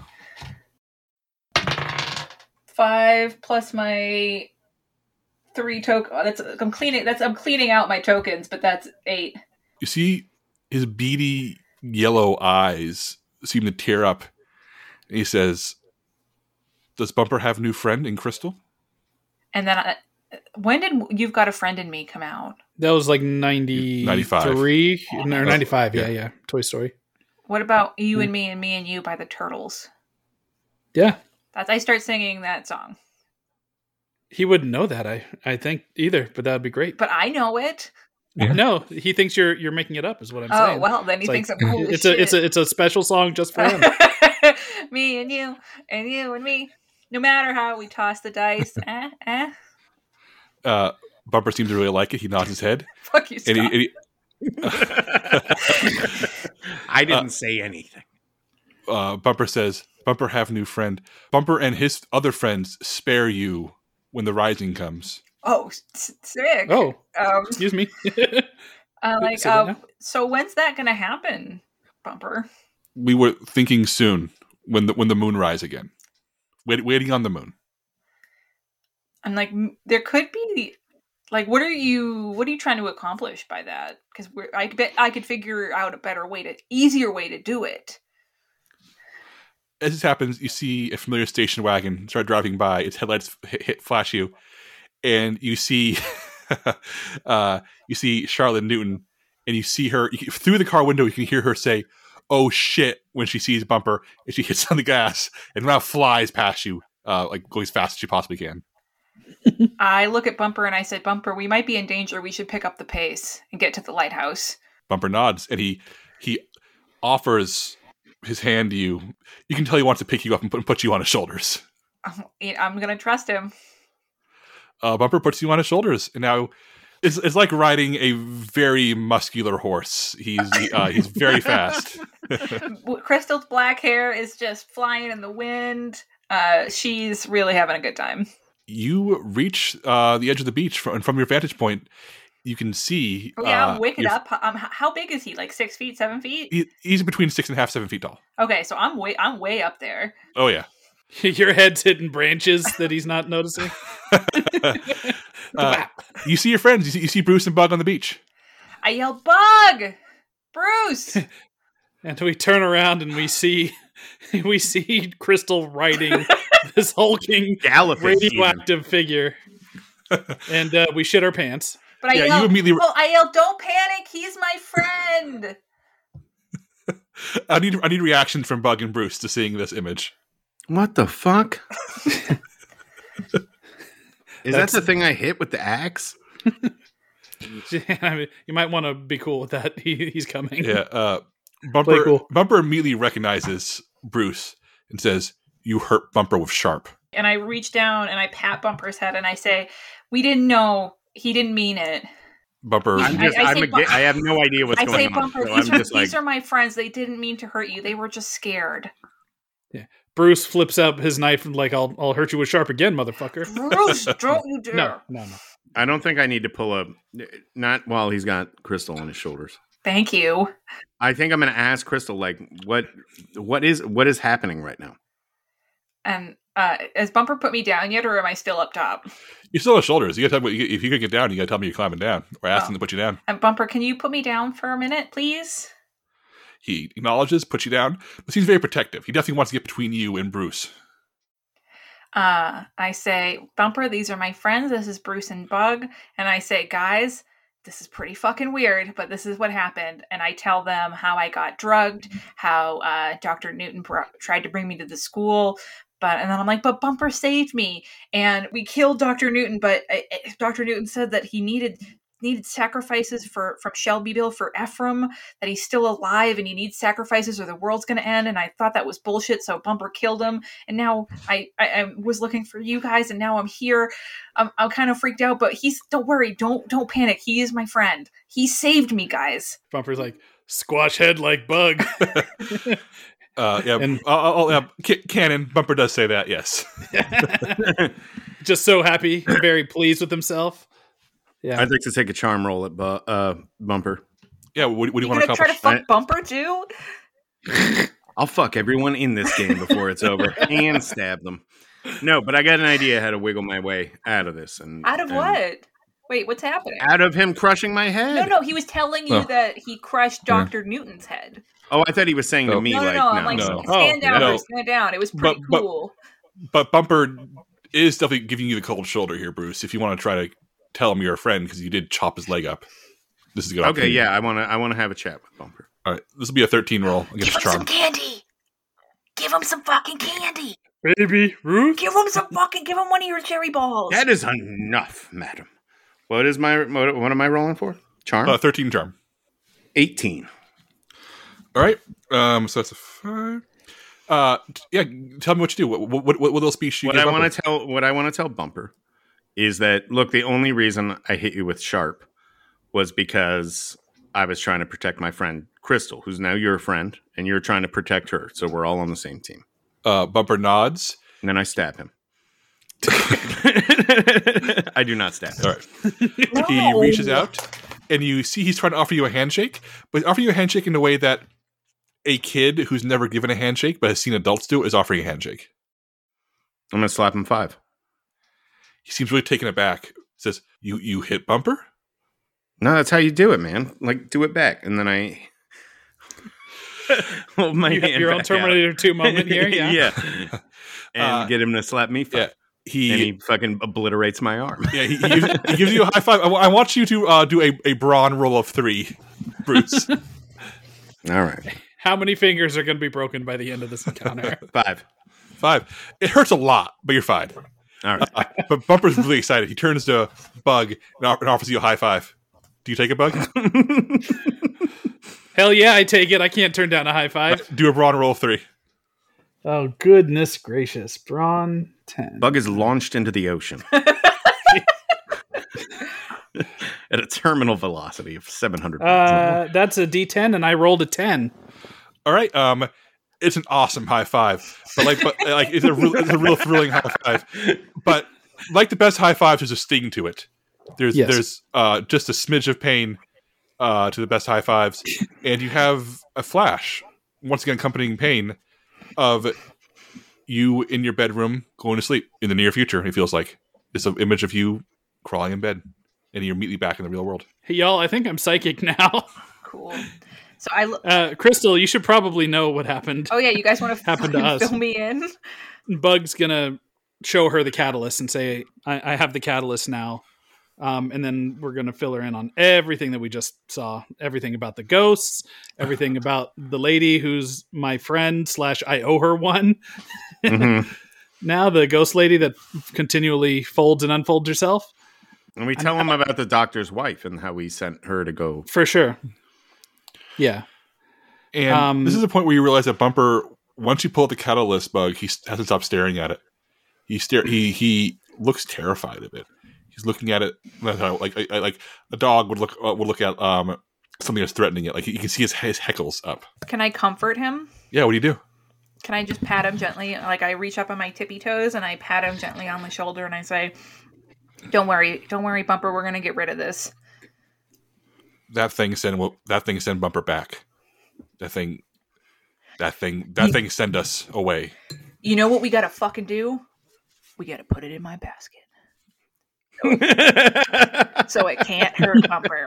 All right, I look at everyone. We got no bikes here. So what I'm saying, I think, folks, we should take Bumper, go back to the doctor's office, and get our bikes. And as much as I don't want to say it, but I think we got to go to the school where Charlotte is, and I think we got to figure out what's going on here. Oh yeah, let's go. We have a little montage of imagining the three of you on your bikes, Bumper running alongside you guys, his radio still blaring. Those pegs. Hell no. Is he too big for the pegs, though? Oh, yeah. Oh, yeah. No, he's the size of a human man. He's 7 feet tall and a giant beast. No, well, Peter Steele was that big. Who's Peter Peter Steele? From Typo Negative. What the fuck? Humans that are that big. I know, but I don't think that, say, a 14-year-old kid can pedal around with that much weight on his pegs. But Bumper probably weighs a good 400 pounds. Oh, and okay, he's 7 feet tall. He's massive. Yeah. He's a big creature. Like, he's... Okay. This is the thing we were scared of earlier. Okay. Like, he's not riding the pegs. Okay, well, he's my friend. Yeah. This isn't a personal choice. This is a weight choice. This is physics, ma'am. Okay, let the montage commence. All right. I do like the image of like us riding along a country road or whatever, and we're on our bikes, and he's just kind of like riding on the grass or running on the grass shoulder. Like, obviously he could outrun us if he wanted to at top speed. Oh, he's jogging, he's kinda, baby. Yeah, he's just keeping up, and I don't know, like fucking Little Richard or something is playing on the jukebox. I was just gonna say, what music is playing during this montage? Long Tall Sally. Long Tall Sally, absolutely. Good choice. Yeah, so our montage, the music comes down as your bike skid to a stop in front of the school. So we're back where we started. This is our first time we get a good look at the front lawn of the school. There's a giant 20-foot tall statue of Ephraim Shelby posing dramatically. And there's a giant tarp taped up over the giant hole where you guys exploded your way out a few weeks ago. And there is the front door that you guys went into earlier, to the hallway. What do you do? Can we scope it out a little bit? Maybe look in some windows? Little recon action around the building, yeah. Yeah, go ahead and tell me how you're doing this. Are you just like examining thoughtfully, just like looking around like detective style, or are you sneaking about? How are you doing detective this? style, at least for me. All right, then Crystal needs you to roll an 8 brains. Brains. Oh, hell yeah. 8. 8? Yeah, you notice that the station wagon is indeed parked around the back side of the building. Charlotte is here. And you note that the front door is just ajar enough. It's not fully closed. Someone has unlocked it. But I can't see anything in the windows? Not yet. All the lights inside are turned off. Can I use my Zippo to cast a little light? Let's go ahead and roll flight on this one. Flight 7. This is since you're sneaking about now and looking carefully. What'd you roll? One. That's a 1. Since a 1 is an extreme failure, your Zippo doesn't even... Extreme failure. Your Zippo is dead. It's out of oil. You need to refill this thing before you're going to use it or get a new one. Fuck me. It explodes in our hand. Jesus Christ. So what happens now? I'm pissed. I can't fucking smoke. Wait, Bug's got matches on him. I got you. Bug's got matches. I got you, boo. But you can use them to make some light to see in the fucking windows. When you hold up the light outside of a dark window and you're in the dark, all you're going to see is the light reflected off the window. Very true. I'm happy to use my fire at any point, but I think we need to do that Crystal, when we're do you inside. just want a cigarette? Is that what's going on? Maybe Crystal needs to rip some butts. Yeah. So I do that trick where everybody learns at a certain point, where if you're wearing jeans, you can light a match on the little like metal tab or whatever that's on jeans. Crystal's and impressed. I do that. Yeah, and I do that with my hand that's not holding the catalyst. I light her a cigarette, and I walk through the open front door, holding the match up for light. Crystal's very titillated by being able to smoke inside the school, by the way. As the three of you enter the building, you see that Bumper is frozen by the front door. He has not moved through the door. What's wrong, Bumper? I'm like, what's up, buddy? Is it the cloves? Is it the cloves? Bumper says, bad room inside. Bumper was okay here before. Bumper ate janitor here. It was fine. But other side of school, not this side. I think Bumper wants to go around to familiar territory. So maybe we go in through the tarp. Bumper says, bad room inside. And Bumper starts really backing away from the school. Bad Bumper, room for what Bumper, happens- but that might not be. Bumper, what I want to ask Bumper, what happens if we take the rock? I keep forgetting the name. The Catalyst. Catalyst. What happens if we take the catalyst into that building where that room is? You can talk to him. You can talk to the master. I kind of want to talk to the master. I don't know.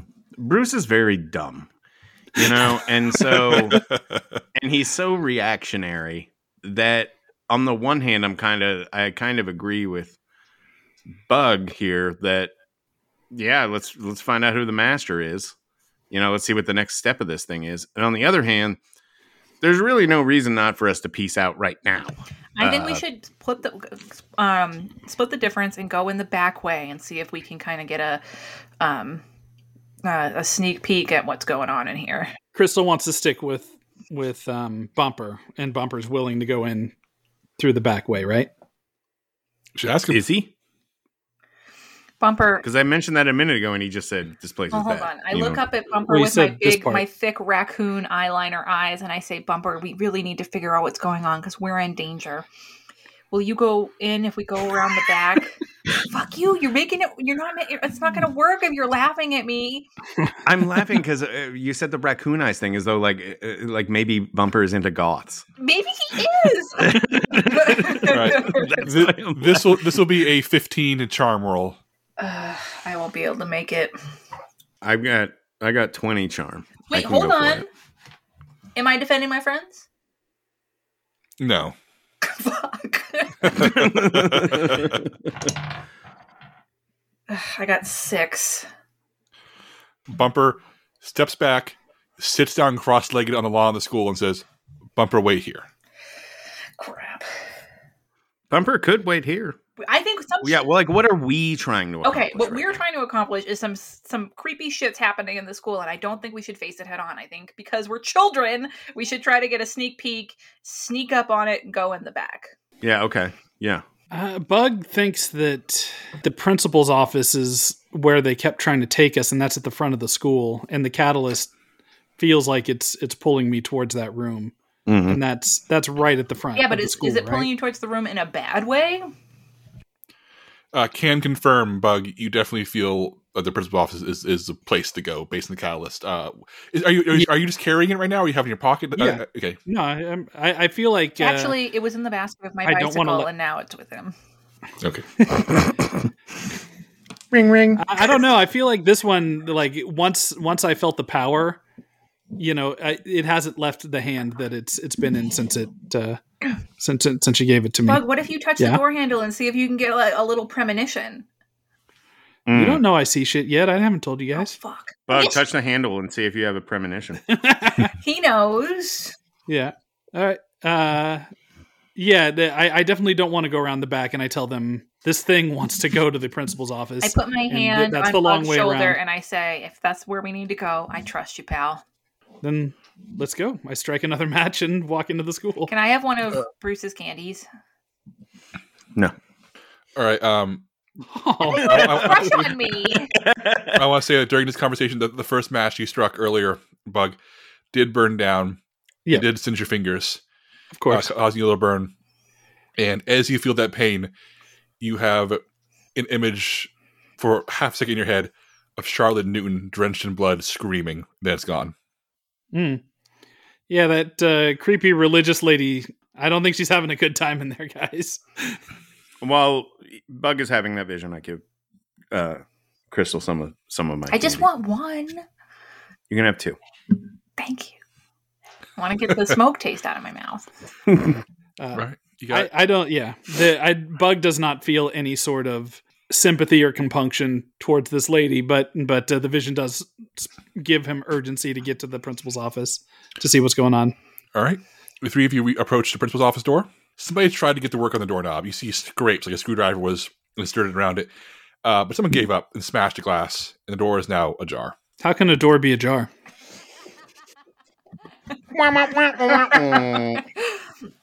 No comment. Done what you do, Bug. Shut the fuck up, Bug. Hey. Yeah. I pushed the door open and take a quick peek and see if there's any danger before stepping in. Yeah, all you see is a medium-sized office, a desk. The filing cabinet has been opened up. All the files have been taken out, clearly by investigators. There is some yellow caution tape that's been torn down. The one thing that of note in the room is the large portrait of Ephraim Shelby on the wall. Clearly, he's wearing 1950s clothing, suit. He's standing, looking proud, looking, vaguely handsome. A man in his mid-40s, silver fox type. Imagine a George Clooney type, that kind of classical, traditionally handsome man. My dad looks like George Clooney. He's like I said, wearing a let's say a green suit, black tie, and he's standing in front of the Shelbyville Pier in the painting, just sort of staring blankly ahead. Definitely, this painting has your attention, Bug. You immediately something about it has your attention. Yeah, I'm gonna step towards the painting and hold up the catalyst, like not as an offering, mind you, but more like you're aiming it. Yeah, absolutely. I need Bruce and Crystal to make a brains check of 10. 17, baby. Well, I can tell you, I mean, there's no way for me to pass this. There's always a way. Everybody, we haven't had it yet, but there's the exploding dice thing where Bruce is coming in hot with a 3, ladies and gentlemen. Bruce picks his nose while staring off into the middle distance. Bruce thinks about butts. Bruce is thinking about that hot nurse from earlier. Well, here's the thing that's interesting, because Bug notices it first, that the painting appears to be moving, as if there's wind in it. You see the clothes on him rustling a little bit. You see flakes of snow coming in from the side. And Crystal, being a very, very smart person, being somebody who knows that's a trick of the light, that is absolutely not happening, does not see it. Her brain refuses to let her see this. But Bruce sees it. Bruce sees it immediately, along with Bug. So he's got idiot powers? Fuck yes. Ephraim Shelby, his head starts turning slowly. His eyes narrowing, his mouth smiling. More and more snow now is starting to enter the frame of the painting, swirling around him in flurries. His clothes, his green suit, starts to darken and lengthen. The fabric coming along at the sleeves, along at the waist, and the green starts to turn red. And soon the blizzard entering the frame has taken things over. The whiteout. You realize you are seeing the whiteout. Bruce and Bug, you see this. Crystal, you just see a painting. So I want to know how Bug and Bruce are reacting to this and what Crystal is seeing. Y'all see this shit? Yeah, I'm kind of hypnotized by it. It's alive. So you're telling me the one time I make a good roll, I can't see shit? Yeah. The thing is you're going to remain sane while we both end up in the nut house after this. Crystal's smart enough that she did not let herself be tricked into this. Crystal kind of shakes her head, and she says, "No, this is not real. This isn't real, boys."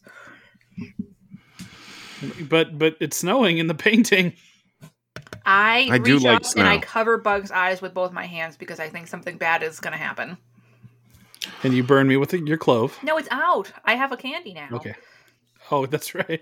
I thought you had a clove hanging off of one lip and you're eating some of Bruce's candy. But how do you react? Essentially, I go, "What the hell?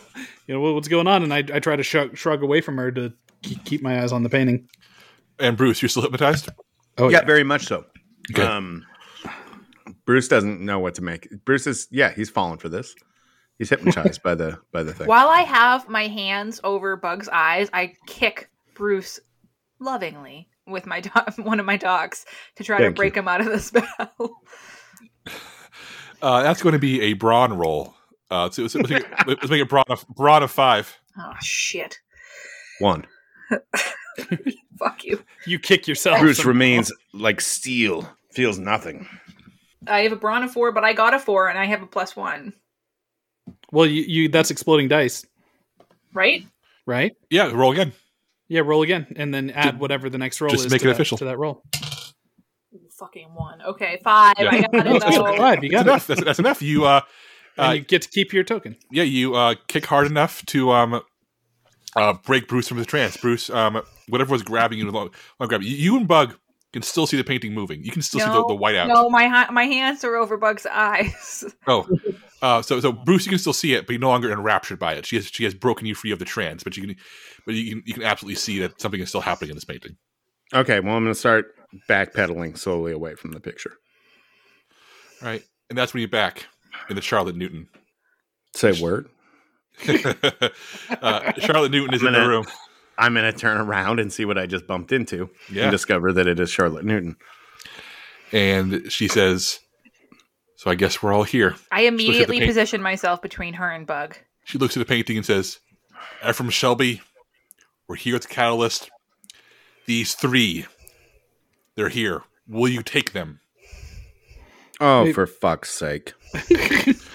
She screams. She says, Stab her. She says, "We had a deal. You had a deal with Spiner. The deal is still on. I'm the last one left." Bruce, can you stab the painting? Bruce stabs the painting. All right. First, I want you to tell me, like, what kind of stabbing is a thrust, a downward bring? I need you to tell me, describe the motion. This is actually more important than it sounds like it'll be. I can show you very specifically. Oh. The man. One of these, right? Yeah. And then I'm pulling out the Constitution. Like that. No, like this, down, rip, like that. So for the listener, he is doing the Sloth in the Goonies thing when he's sliding down the sail. He stabs basically the knife in and pulls it all the way down. Right. But where is the blade you'd think will enter a canvas? It's like splashing in the water. The knife in your hand enters the painting as if there was nothing there, as if there was a doorway, and you feel immediate heat on the other side. And you feel something grabbing you, something at your wrist, pawing at you, and you're pulled forward up to your elbow into the painting. What do you do, Bruce? Well, I'm surprised. No, and well, we grab his ankles and pull him. I need Bruce to react first. I think I'm going to wave the knife further, trying to like do a little pokey thing at whatever is inside the painting. Go ahead and make a fight check. That will be a fight check of 6. Very well. 9. You feel the knife make contact with something. You don't know what, but something, whatever was grabbing at you, gives away and lets go of you for a moment. What do you do? I turn around excitedly to the others in the room and say, I fucking stabbed something. And because that was your choice, it grabs you again, this time harder. You're yanked forward up to your shoulder. What do you do this time? But at this point, can Bug and Crystal grab him? I want a reaction from Bruce before I let you guys react. I kind of want to go in the paint. No!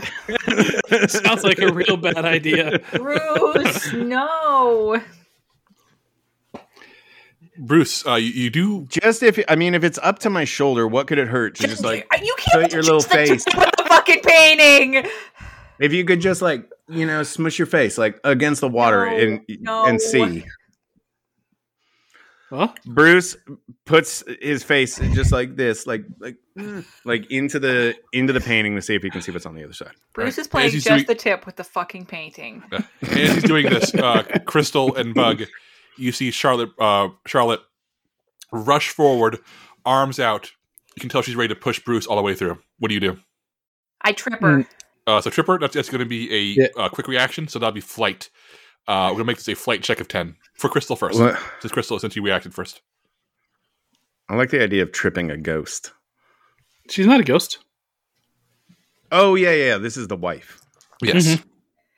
8 plus 3 because I'm defending my friend, so 11. 11. Yeah, she falls flat on her face. Her nose smashing against the side of the desk. She recoils. She recoils in pain, drenched in blood. And Bug, you realize this is the vision you had at the front door of her screaming in pain, covered in blood. I'm going to, since she's out of the equation, I'm going to grab Bruce and try to pull him out. Before he does something that stupid. Bruce, Did I see anything though? Yeah, we're doing this right now. Bruce, you first see white. You feel immense cold, as if you're walking through an indoor freezer, the most powerful indoor freezer you've ever felt. This immense white, just cold. You feel like your skin and hair grow ice on almost immediately, and then you get a glimpse of it. You get a glimpse of that morphing up and down tower in front of you. It's right in front of you, right down the street. You are in its world. What do you do? Is the whiteness the snow? It definitely feels like snow. I pull back. Bruce has seen enough. He's got plenty to chew on now. It won't let you. You feel like whatever white barrier was that acted as the catalyst to pull you into this other world has frozen you. This is going to be a brawn check of 12. Uh-oh. Wow.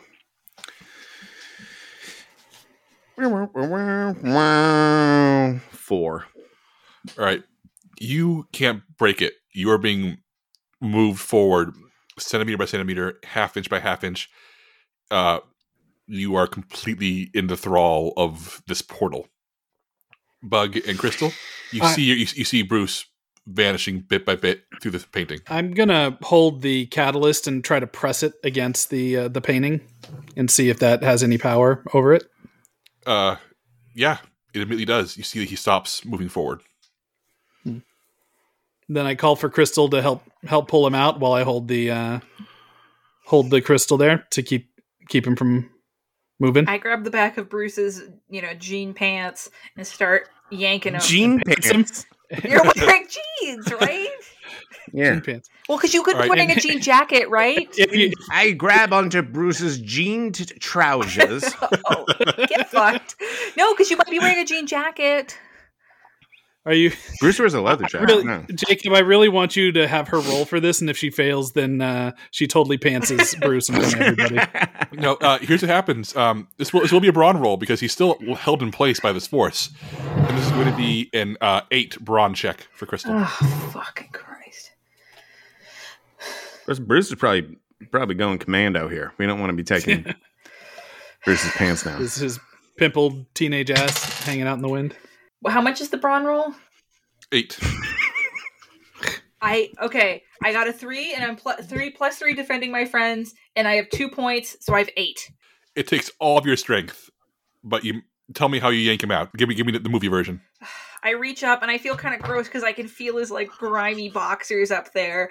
So I almost they're not grimy, okay? You're a teenage boy, sir.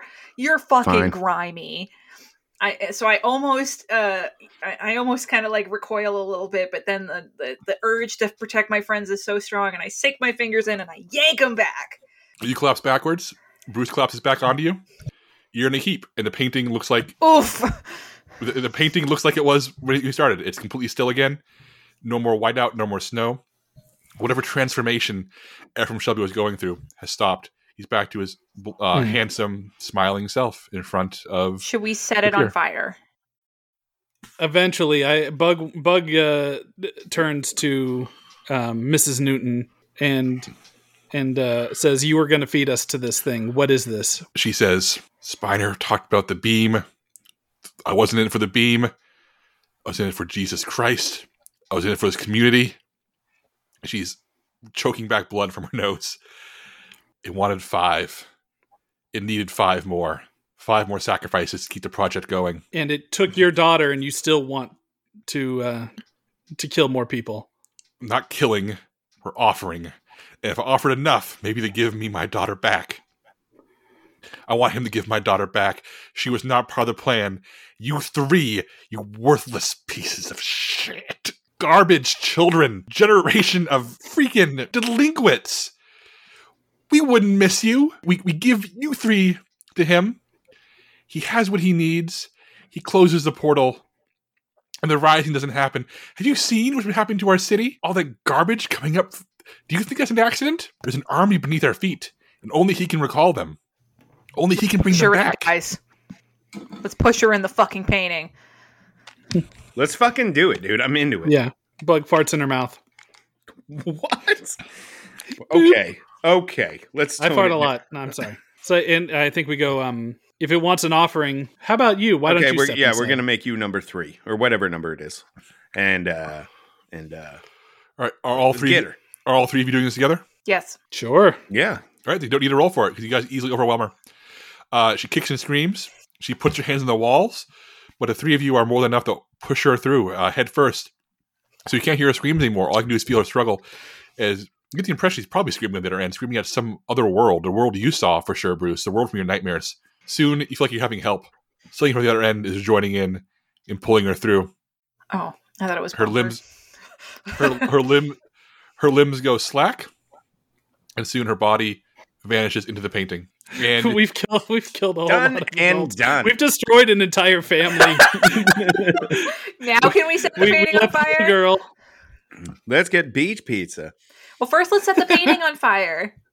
Yeah, the painting is sitting there very still. Bug, And this is your area of expertise. Let her rip, but baby. But you feel something. You feel the catalyst in your hand or in your pocket, however you're holding it. It's a physical sensation of satisfaction. Somehow, the catalyst feels satisfied. That felt good, y'all. I think we should feed some more Christians to this painting. Oh my god. Bruce is down. It goes without saying. You hear a voice. No. You hear a voice from the painting. A very soft, very gentle voice, at odds with the words that he says. But you hear, which can only seem to be the voice of Ephraim Shelby. Nice try. Need younger. First off, so rude. All right, pedo. I think Matt Gates. we gotta set this fucking painting on fire. Gates. We gotta set this on fire. Fuck yeah. I'm always down. No, man. I kind of want. You want to fuck the painting too? No. What to do if I put my dick in it? No, but I think that there's if we destroy the painting, we destroy whatever portal we have to wherever that is. Do we want a portal to wherever that is? Maybe we do. We don't know yet. We don't know what any of this shit means. But portals work 2 ways, motherfucker, and we've already seen some creepy people. I say we fucking light this bitch up. I say we at least take it outside and show it to Bumper. Bumper's you're gonna scare him. We don't know that. He said it was. I don't think fire is going to destroy this thing. My instinct is that fire won't do anything on it. But I am also very willing to try. I think you should try. Yeah, I'm gonna. All right, let's set it on fire. All right, so I'm going to gather a bunch of the scattered about paper and make wait! Before we light it on fire, because this might light the whole building, maybe we should finally examine the principal's office. That's where you are. Oh, Yeah. Okay. I mean, Yeah. but there's aren't there drawers and shit? Oh, they were all emptied out. The cops have been through. Yeah. Okay. I mean, there might be something hidden if you want to look around, but I feel like Spiner's fucking secret stash of weed. Yes. Let's search the office. All right. As you guys are searching the office, I'm building a kind of a clump of papers that I'm twining together to make the fire that I'm going to eventually set on the painting. All right. You guys don't find anything particularly useful in the office. It's been cleared out. All right. Hey, I got a question. Did taking the knife to the painting do any physical damage to it? Nope. It went right through as if you were trying to stab the surface of a lake. Right, but there was no trace of that attack left on the Nope, that on the painting painting. looks Okay. What about pristine. the frame? What about the frame? If I jiggle the edge of the frame, does the painting come off the wall, or is it stuck to the wall? We can come off the wall. What are you thinking? What's going on with the frame? I'm thinking that because you'd said that let's take it outside, and part of me was no, it's affixed to this wall. But if it's really the image itself that is being contained within the frame, I definitely would if it's not affixed to the wall, I'm going to lift it up as much as I can to see behind it to make sure it's a solid wall there. Yeah, you do that. So it's just the painting itself. Yeah, when you move the painting, it's just wall behind it. Is it worth opening the painting to see if there's anything on the back? Oh, or anything hidden inside there? Well, Bumper kept I'm trying to asking get me to go Jacob, see I'm his asking y'all friends. to. Maybe we could bring the painting to Bumper's friends, roll it up, put it in my basket, and then drive it over to Bumper's Why friends. why would it be scary to Bumper but not his friends? Well, but no, if we roll it up, then Bumper won't be able to see it, but his friends might know something about it. I don't think you can touch. It doesn't feel like there's no like fabric. There's no. There's nothing to the painting itself. The painting, you try to touch it, it's going to put you through the doorway. It's you know what I mean? We could settle that question once and for all if we crack open the back of the painting. Okay. For all we know, there's a fucking key in there to some room we haven't discovered yet. So what could it hurt? So you're talking about like there's the frame, I can lift it up, and there's nothing changes within the painting when I'm moving it to examine. When you're handling the frame and taking off the wall, nothing. And I'm being very careful not to touch the front of the painting, the image. Mm-hmm. And so on the back, Bruce, you think that there's like that paper or whatever that covers there would the be back butcher's paper over the back of it, and then there's going to be a hollow thing. Like sometimes Bruce has weed in the house and he has to hide it, and he hides it in the back of a painting. A painting? What fucking 14-year-old owns a painting? His mom owns a painting. It's in the living room. It's Robert Kincaid. Thank you very much. The Master of Light. You mean Thomas Kincaid? Yeah, whatever. And he puts his little bag in there. That's how he does. So he's familiar with paintings and knows that there's a hollow He's a space. connoisseur. He's familiar with up to one painting, and knows that there is a hollow space within them frequently. So he would like to investigate that before. All right, do it. Bruce uses his knife to cut open the back of the painting.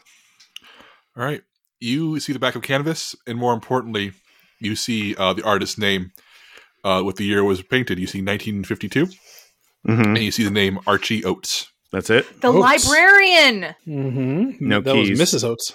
Well, we got that piece of information. Which tomorrow we should go to the library to find all along. If I can take the painting off the wall, I'm still going to try to burn it now. Now that we've opened the back. And since I can take it off the wall, I'm going to make a little... I assume this will be like a laminate floor, right? That's like what most schools tend to have. Correct, yeah. This isn't carpeted. Not carpeted, no. Asking. So I'm going to start a little fire in the middle of the room. It should burn pretty quickly because it's it's just paper and it'll burn fast. And I'm going to lay the painting canvas on top of it and see what happens. Like a Viking We blew funeral? this motherfucker up, and now we're going to burn it down too. So you're putting the painting in the fire right now, Bug. Yes, and I'm putting it face up so because you said there was the artist's name on canvas on the back. Yep. And just on the off chance that the back of the painting is still canvas and the front might be magic or whatever the fuck's going on, I'm going to put what I think will burn down. All right. When the flames touch it, see something you first saw in the school several weeks back. Remember when you tried to break out the school windows? Mm-hmm. There was a strange purple reaction, almost like a force field when you tried to break the window. You see the flames rush across the surface of the painting. The painting's not on fire. As if the flames are rippling across a purple force field, protecting this painting from damage. But they not only protect the painting, they repel the flames. The flames shoot off the painting, land every corner of the office, and your fire was very effective, Bud, because now the entire principal's office is on fire. Sweet. Are there any guys, bags or other pieces of paper or something we could put this in so we can safely transport it? Not really. This thing's bigger than your backpack. So if you're going to carry this painting, you got to carry it. But the room's on fire. You got to act fast. Let's just run. It's fine. It's like a concrete. It's going to be concrete. It'll burn itself out in there. Trust me, I know what I'm talking about. But we need to get the fuck out of here. Bruce knows exactly where this is heading and does not care. Let it burn. Let's go back. Let's go back to Bumper. All right. My question is: are you bringing the painting or are you leaving it? I think we should leave it. I vote for taking it. I think we should take it. Okay, well, Jacob, can we safely transport it if it's rolled up? That thing is not going to break. You can take it off the wall, but this thing is not going to. You No, can't I roll mean, this thing. if we can touch it, carry it within the frame. I mean, you can definitely carry it as long as you hold the frame. Guys, I think it's a bit in the frame. It's going to be too cumbersome. We won't be able to use our bikes. How big is it? It's fucking huge, right? Yeah, it's about. Let's go ahead and say 3.5 feet tall, 2.5 feet wide. No, let's leave. Pretty big. We gotta leave it. There's too much. It's too big of a risk that one of us can trip and fucking fall into the thing. Yeah, and if we take it with us, Bruce is just going to put something else in. Yeah, I'm going to wake up the to painting fucking again, Bruce humping the painting. So let's. Bruce doesn't just fuck everything. Some embers from the flames hit your skin, Bug. Okay. You feel momentary cinches of pain. With the pain, you have a series of flashes of all three of you out on the lawn of the school with flames behind you, of all three of you riding your bikes home, then of all three of you having a sleepless night, all in a row, bam, bam, bam, with each cinch of pain. But once the pain's gone, the visions are over. It seems chill. I got the worst psychic powers ever. I gotta cut myself. I gotta inflict pain on myself. I'm gonna drop the painting and say we need to leave. We're not taking this with us. So just to be clear, we set the fire completely unnecessary. We're covering we were testing. We're covering up. We learned something. We're covering up a crime scene because we fed this lady to this painting. Okay, now you've convinced me. Okay, let's get the fuck out of here. Let's go check on Bumper. Yeah. All right, the three of you head out, and by this point, fire is accelerated. Bug, this is not normal. This fire feels like revenge, as if this fire spurned somebody, and now it's been sent out to consume the entire building. That's what it feels like to you. Well, we're not going to make eye contact with that, because whoever did it probably feels pretty guilty. That was a bad place with bad rush memories. out of the building and go to check on Bumper. Bumper's still sitting cross-legged. He sees the fire and says, "Very pretty, Crystal." Can I offer him my... Bruce gave me 2 cherry balls. I ate one, but can I give my second one to Bumper? Yes. He eats it and seems to enjoy it immensely. Great. And he starts swelling up. He's allergic. Bumper has Have we died. not killed enough tonight? Crystal. Within minutes, improbably, the fire has consumed the entire school. The entire building is an inferno now. And He's you gotta get the feel fuck out of here.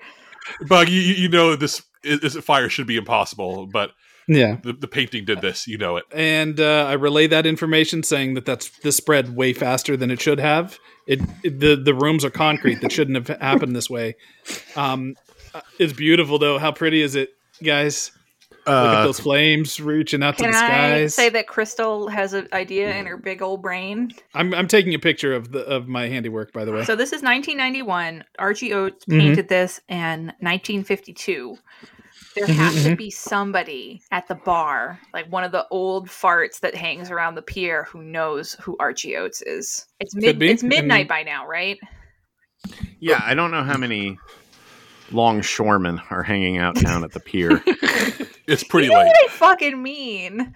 It's only 40 years ago. It's definitely within the realm of possibility that an old person would remember. Maybe went to school with him. Right, and Mrs. Oates at the library's got to have a connection. Yeah, but it's midnight. Mrs. Oates is a fucking sleep, but somebody at the bar might be. Yeah, it's midnight, but she's old. She'll be up in about 2.5 hours. So. Fair enough.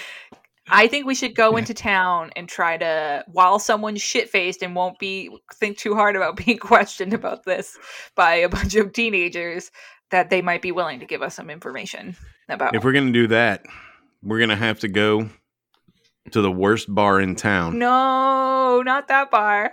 Where? Not that bar. Not that That's bar. open late. Not that bar. Where some crusty old longshoremen might be hanging out right now, who are definitely drunk and might be willing to spill a little bit. We're not going to be able to. And I think you know where I'm talking about. We're not going to be able to get into that bar.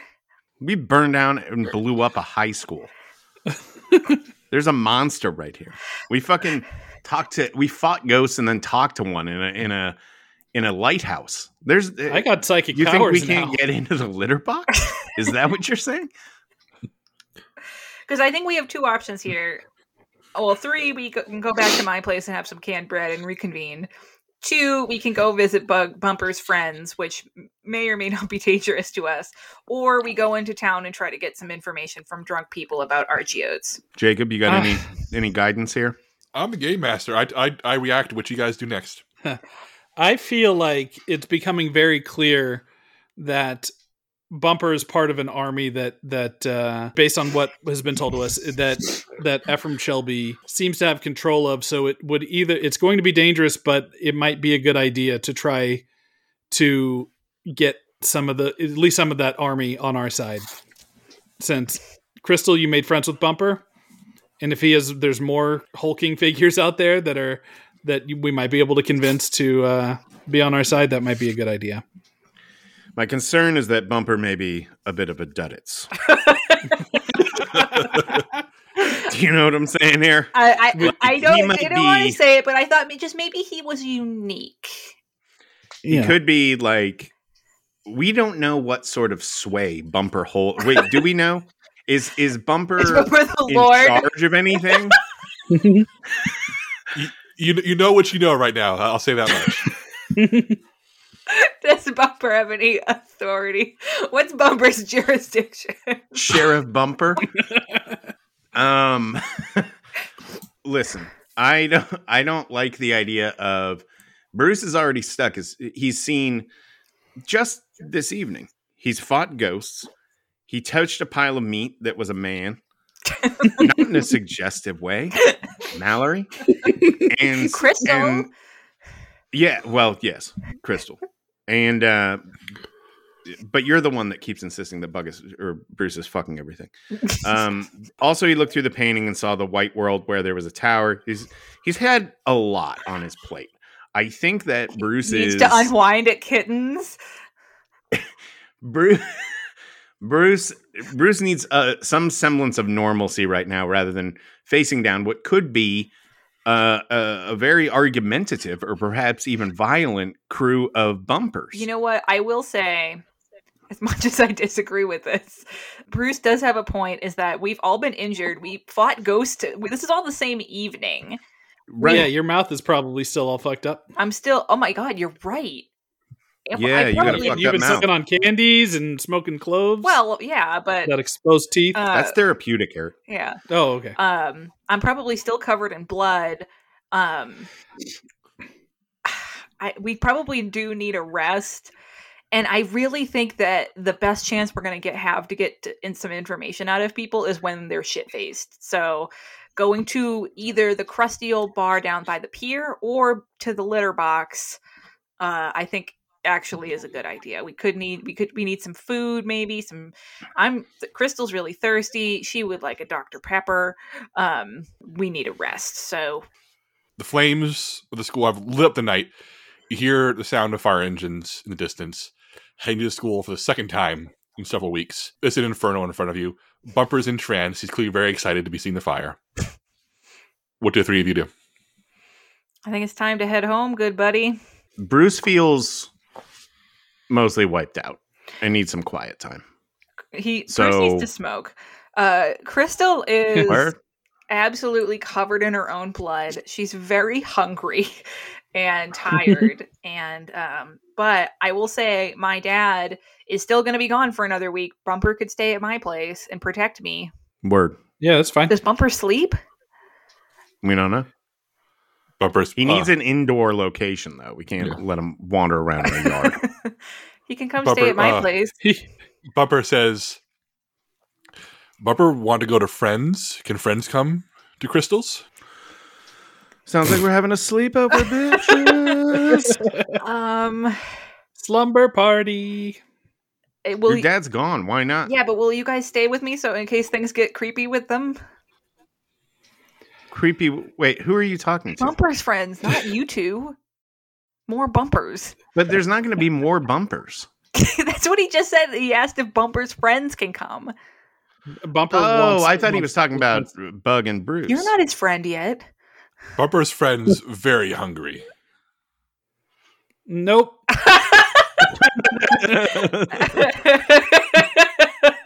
I have a lot of canned bread and Hungry Man dinner.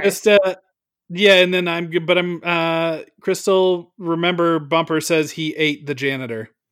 But he also... So maybe canned bread isn't the kind of food they're looking for. No, he ate the cherry ball, too. What if we all go to Crystal's and we meet him in the middle on this? So we all go to Crystal's and say, look, carve off like 4 of your friends. You can bring them over. This is a limited engagement. Yeah, and we'll have a little dinner and talk about plus ones for Bumper's friends. Talk about what's been going on. So we can meet a few other bumpers. Everyone will be in one location. I say, Bumper, how many friends do you have? Bumper has army of friends. And I look at Bumper and I say, well, Bumper, I only have one couch. And I probably don't have enough food for all your friends. Do you think maybe just you could come tonight? Do you live amongst many houses? Yes. Then you have food for Bumper's friends. He wants to eat us, Crystal. No, Bumper will not hurt Crystal's friends. But Bumper, he wants the neighbors. I mean, fuck my... Is there any neighbors live amongst houses, I think what's being asked here is that I think Bumper's upset that we fed that Christian lady to the painting instead of his friends. Oh shit, we should have done that. We could have done that. But it was pretty cool that we sent that angry. Jacob, did Bumper eat Dr. Newton? No, he just crushed his head. Because, we could go pick Bumper up like a late night snack on the way. He might need live food. Bumper, do you eat live food or do you eat cherry food? ball? So he has to have he has to be able to eat other things. So point out that the sirens getting Bumper. You're a vegetarian. The sirens are getting very close. You guys got to bolt. Bumper, can just you come for just tonight? Bumper thinks, yes. Bumper, come. Okay, we all go to Mallory's house. But you guys still have to stay with me tonight because I'm still just a tiny bit nervous about Bumper. Yes. Definitely happy to go, but I have to be back in bed before my mom wakes up in the morning. Okay. Or else she's going to raise hell. Let's smash cut to Crystal's house. Bumper sitting on the sofa. Imagine maybe the TV's on. Yeah, why not? Watching some fucking Full House or something. Full House reruns. Bumper is entranced by the television. R.I.P. Bumper says, there no color when Bumper was back in Shelbyville. Can I hand him the remote and let him change the channels? Yeah, hand the remote. I hand him the remote. What's Bumper's reaction to the Thigh Master? Bumper has a remote in his hand. He tries to push a button. His powerful claws smash the remote into pieces, and he looks very sad. Oh. Well, I'm I know how to cheer him up. I go heat him up a Hungry Man dinner. Bumper eats the whole thing in one bite, including the tray. Great. No trash. I'm just sitting, full, folks. Bug just sits in the little love seat that's kind of at the side of the room, just staring at this guy eating all this stuff and wrecking Crystal's fucking living room. I will say at this point, Crystal has cleaned herself up. She's no longer covered in blood. She has put on some black pajamas. She's made Hungry Man's for everybody. Mm-hmm. By made, I mean heated up in the microwave, and we're all sitting and eating and relaxing. I think Bug's turning the catalyst around in his hands, kind of exploring it. Can I look over and I notice and I say, "Hey, Bug, can we put that in the freezer or something tonight?" Bug, as you're looking at it, you note that its sharp edges are calling to you. Its pointed ends seem very attractive. Not in the way you're thinking, you sicko, but the idea of the catalyst cutting your flesh seems like a great idea. In fact, I would like to make just Crystal sees this. Yeah, I think that Crystal is seeing Bug. Look at this, and Bug, I want you to make a grit check of 5. Okay, it's my D20, so it is an 18. Yeah, you're able to completely shake off these feelings if you want to, but it definitely feels it sounds like a good idea. And I say again, I'm like, hey, can we let's stick that among the freeze pops in there.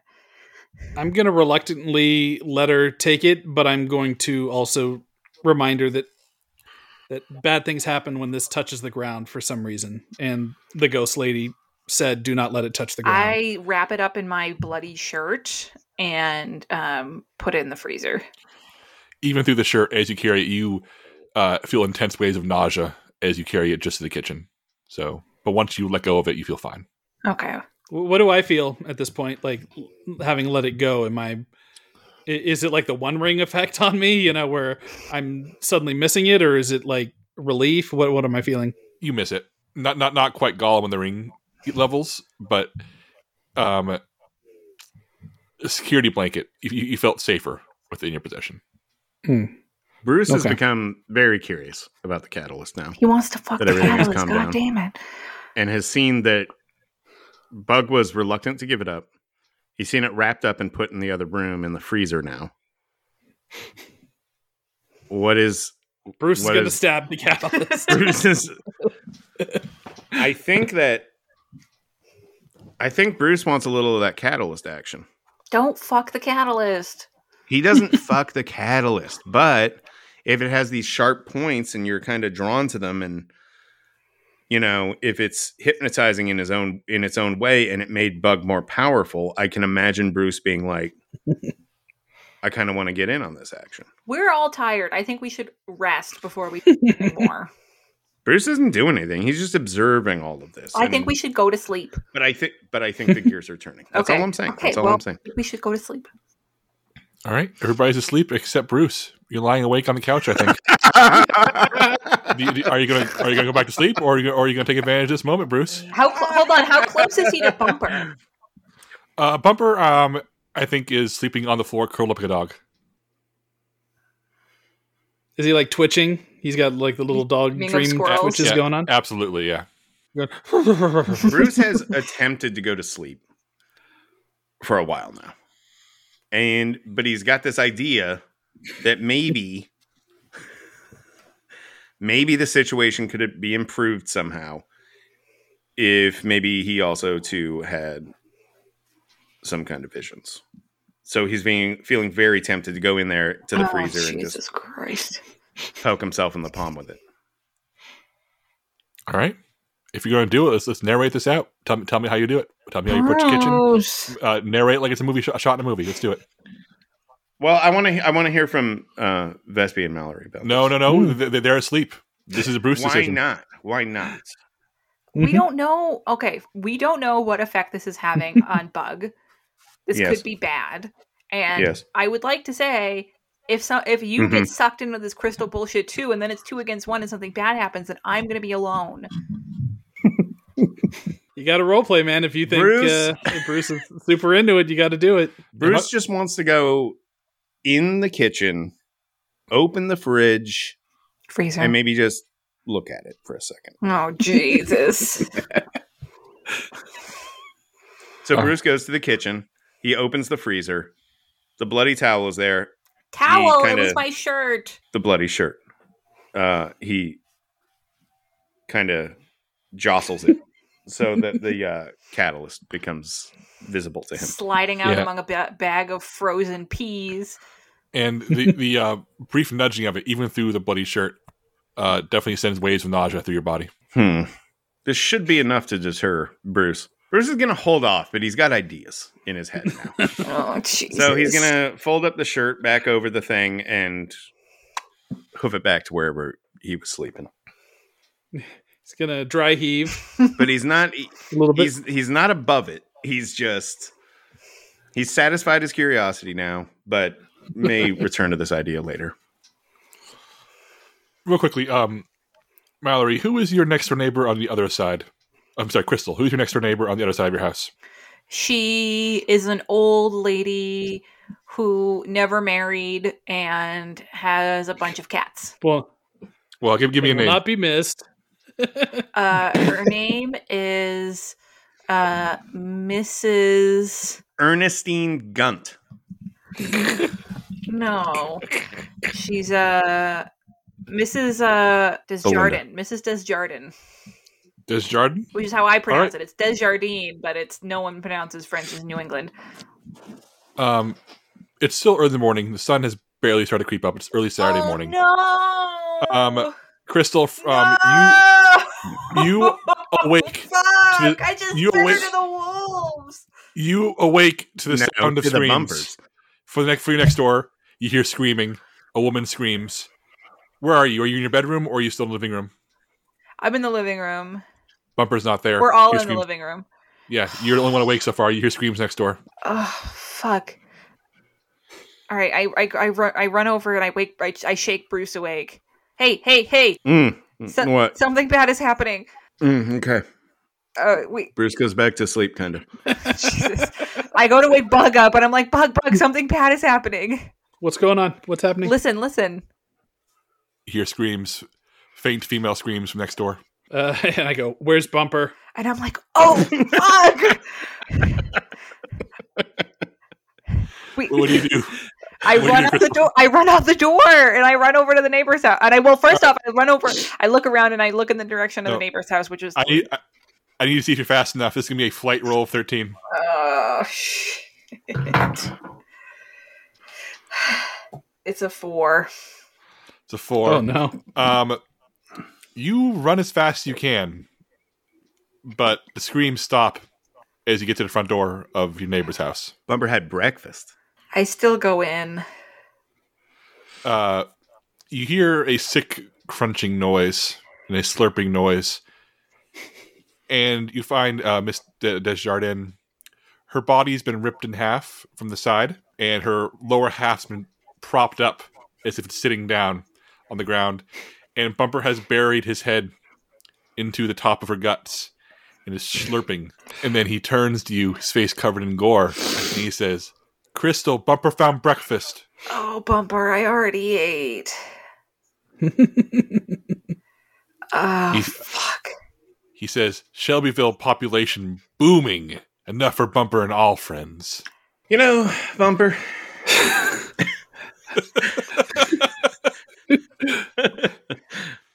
People are friends, not food. You're going to have to scold Bumper a little bit. Bumper. You're going to have to get on to Bumper. That's a bad Bumper. Bumper, where are your friends? Under the fun. Oh. Under the what? Under the Wonderland, right? Under the fun is what he says. Under the fun. It's gotta be the Wonderland.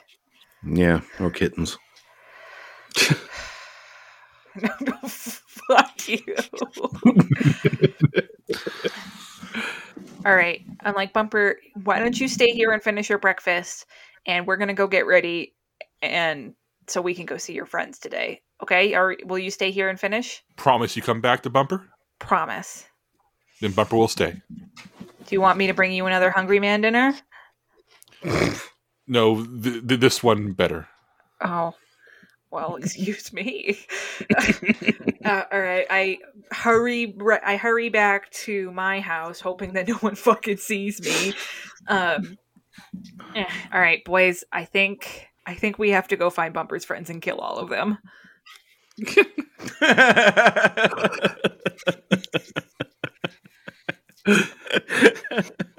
Bruce is like, all right.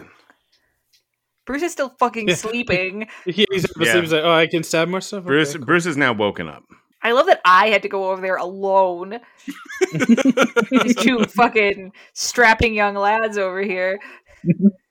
Bruce needs his beauty rest and was sleeping in and did not, and he's a heavy sleeper, so he did not hear the screams. And also, Bumper is your bestie, too. Yeah. I sit down like very heavily upon the couch. It's like this really ugly brown couch with flowered patterns on it that Crystal's mom bought a really long time ago before the divorce, but Crystal's dad never got rid of it. And I'm like, yeah, guys, I really think we need to go find Bumper's friends because I think we need some information from them. We're gonna get some more information about what's going on, and I think if we don't nip this in the bud, they're gonna eat everyone. And as much as we fucking hate this town, it's gonna be a real problem if everyone gets eaten. Your phone rings. Ring, ring. Connor residence. Crystal, it's Mrs. Oates at the library. Miss Oates, hi. Mrs. Oates, I'm kidding, dear. You can come whenever you want. Can you and your friends come down to the library? I know we're not open yet, but I'll keep the door unlocked, and there's something I need to tell you about. Okay. All right, we'll be there soon. You guys want to stop? Can we bring a giant hulking friend? Yeah, we'll leave Bumper outside the library. All right, guys, I think we need to go do this. Crystal goes upstairs, brushes her teeth, puts on some fresh fishnets, and her Docs and the rest of her clothes. Do you guys want to wear some of my dad's stuff? No, I want some fishnets, I think. Bug's gross. He doesn't care about staying in the same clothes from yesterday. Well, Bug, why don't you go home, make a quick appearance to your mom, and change? And Bruce can help me get Bumper out of the fucking house. Right. I'm gonna grab the catalyst. I'm gonna go retrieve the catalyst from the freezer. Crystal's house is like against my backyard, right? That's kind of how I imagined it.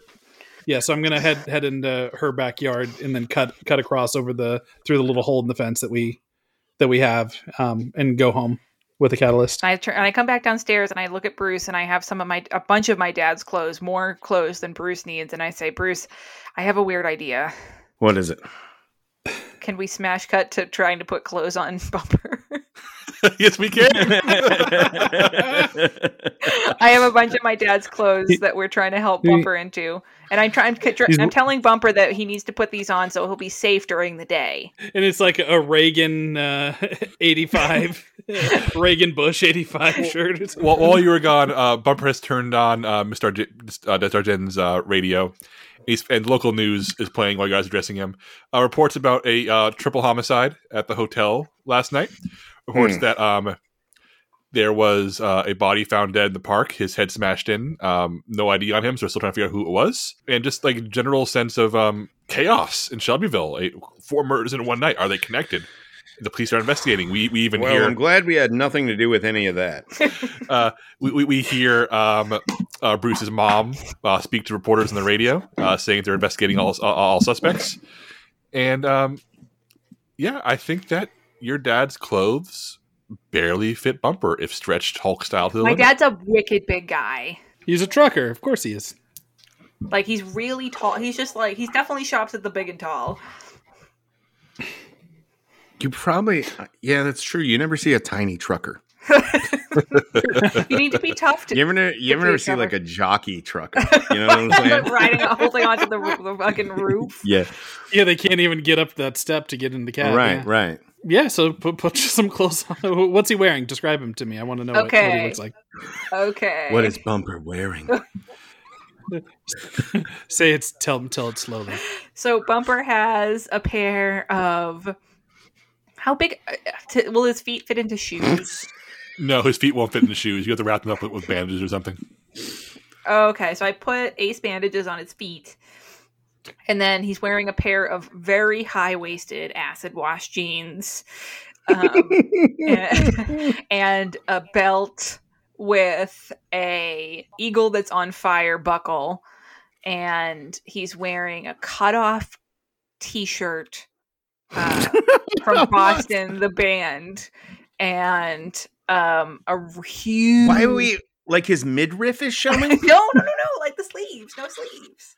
Oh, okay. When you say cut up, I'm thinking like here. A crop top. Yeah. And a huge flannel, like, so that it hangs down really, like, very, very far. And then one of my dad's A1 trucking hats. It's not the most convincing disguise, but if people are looking at him directly, this could work. And a fake mustache. No, he's just pulling I pull the rim of the hat really far down. Bumper seems very itchy. He seems very uncomfortable. Starts already pulling at the clothes a little bit. I'm like, okay, Bumper, if you keep these on for the next few hours, we can find some lunch for you. He perks up, very excited. Many houses in Shelbyville for Bumper. Yes. Bruce is mentally making a checklist of people he would like to serve to Bumper. All right. So what now? I think we hop on our bikes. We wait for Bug and head over to the library. I'm going to assume that Bug gets into his room, climbs into the window. It doesn't seem to have been missed. He changes clothes real quick. Heads out through the front door and says goodbye to his mom. And she tells him, be careful. Well, some bad stuff happened last night. Make good choices. Hey, the mom's like, hey, so the school burned down. You wouldn't happen to know anything about that, would you? Yeah. Who, me? Yeah, your mom loves you very much. She's very concerned, but also it's Saturday morning. You're with your friends. You're not going out alone. Yeah. She says, just be careful. Please. Yeah, I will, Mom. Tell her that you'll be with me. I'm going to be with Jesus. No. Yeah. Well, it doesn't seem like she's in. When there was only one set of footprints in the sand. Oh my god. That was when Bug was carried. That was when Bumper carried me. Yeah, it doesn't sound like she's interrogating me. She just knows that it's my Saturday morning routine that I'll just be off with my friends or off in the neighborhood or whatnot. So I say goodbye to her and head back over with a nice clean shirt on and rocking my the catalyst. Yeah. All right. All right, let's go to the library. You guys reach the library. You notice that it definitely is still shut down for a few more hours, but Mrs. Oates said the door will be unlocked. Can we leave Bumper outside? Think that's the best idea? Yeah, it seems wise. If nothing else, I just don't want him to eat Mrs. Oates. She's like the only adult that I like.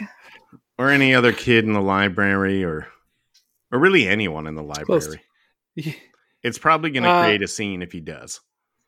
But if we leave him outside, aren't the people just outside the library going to see this strange hulking figure? It's not open yet, so there wouldn't be anybody at the library.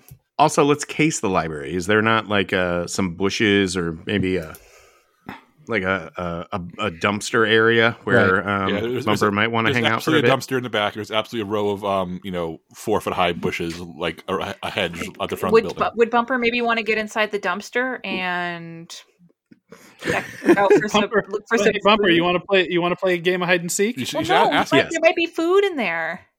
Ask Bumper. He's a person. Bumper, there's a dumpster in the back. It might have some food in it. You want to check that out? Do a charm roll. In there. Do a charm roll of 5. 11. Bumper is super into the idea. He rushes back, and you see him climbing into the dumpster and rummaging through it. Now stay there, make good choices. We'll be right back.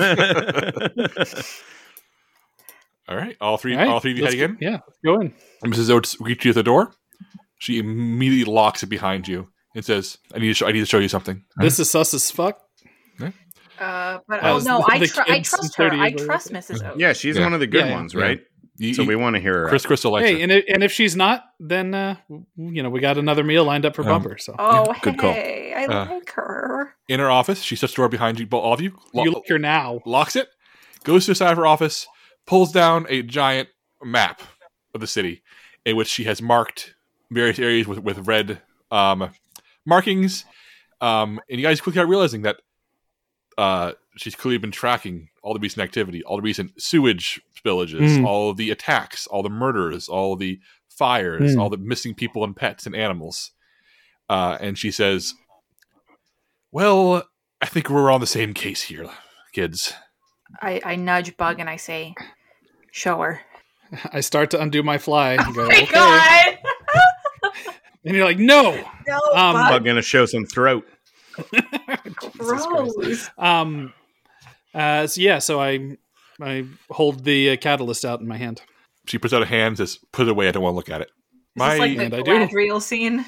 My brother made poor choices back in the day, including some paintings that may be causing us both some headaches right now.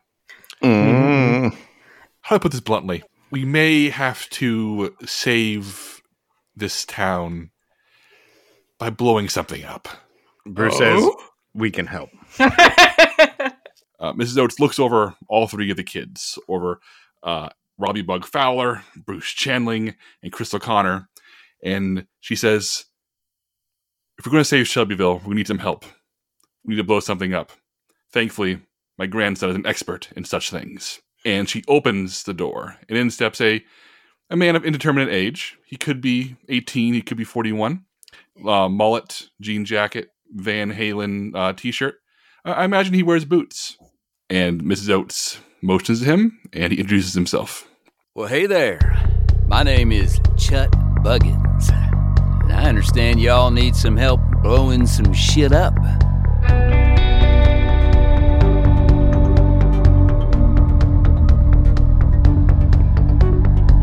This podcast is brought to you by the KingCast. Crystal was played by Mallory O'Mara. Bruce was played by Scott Wampler. Bug was played by Eric Vespi.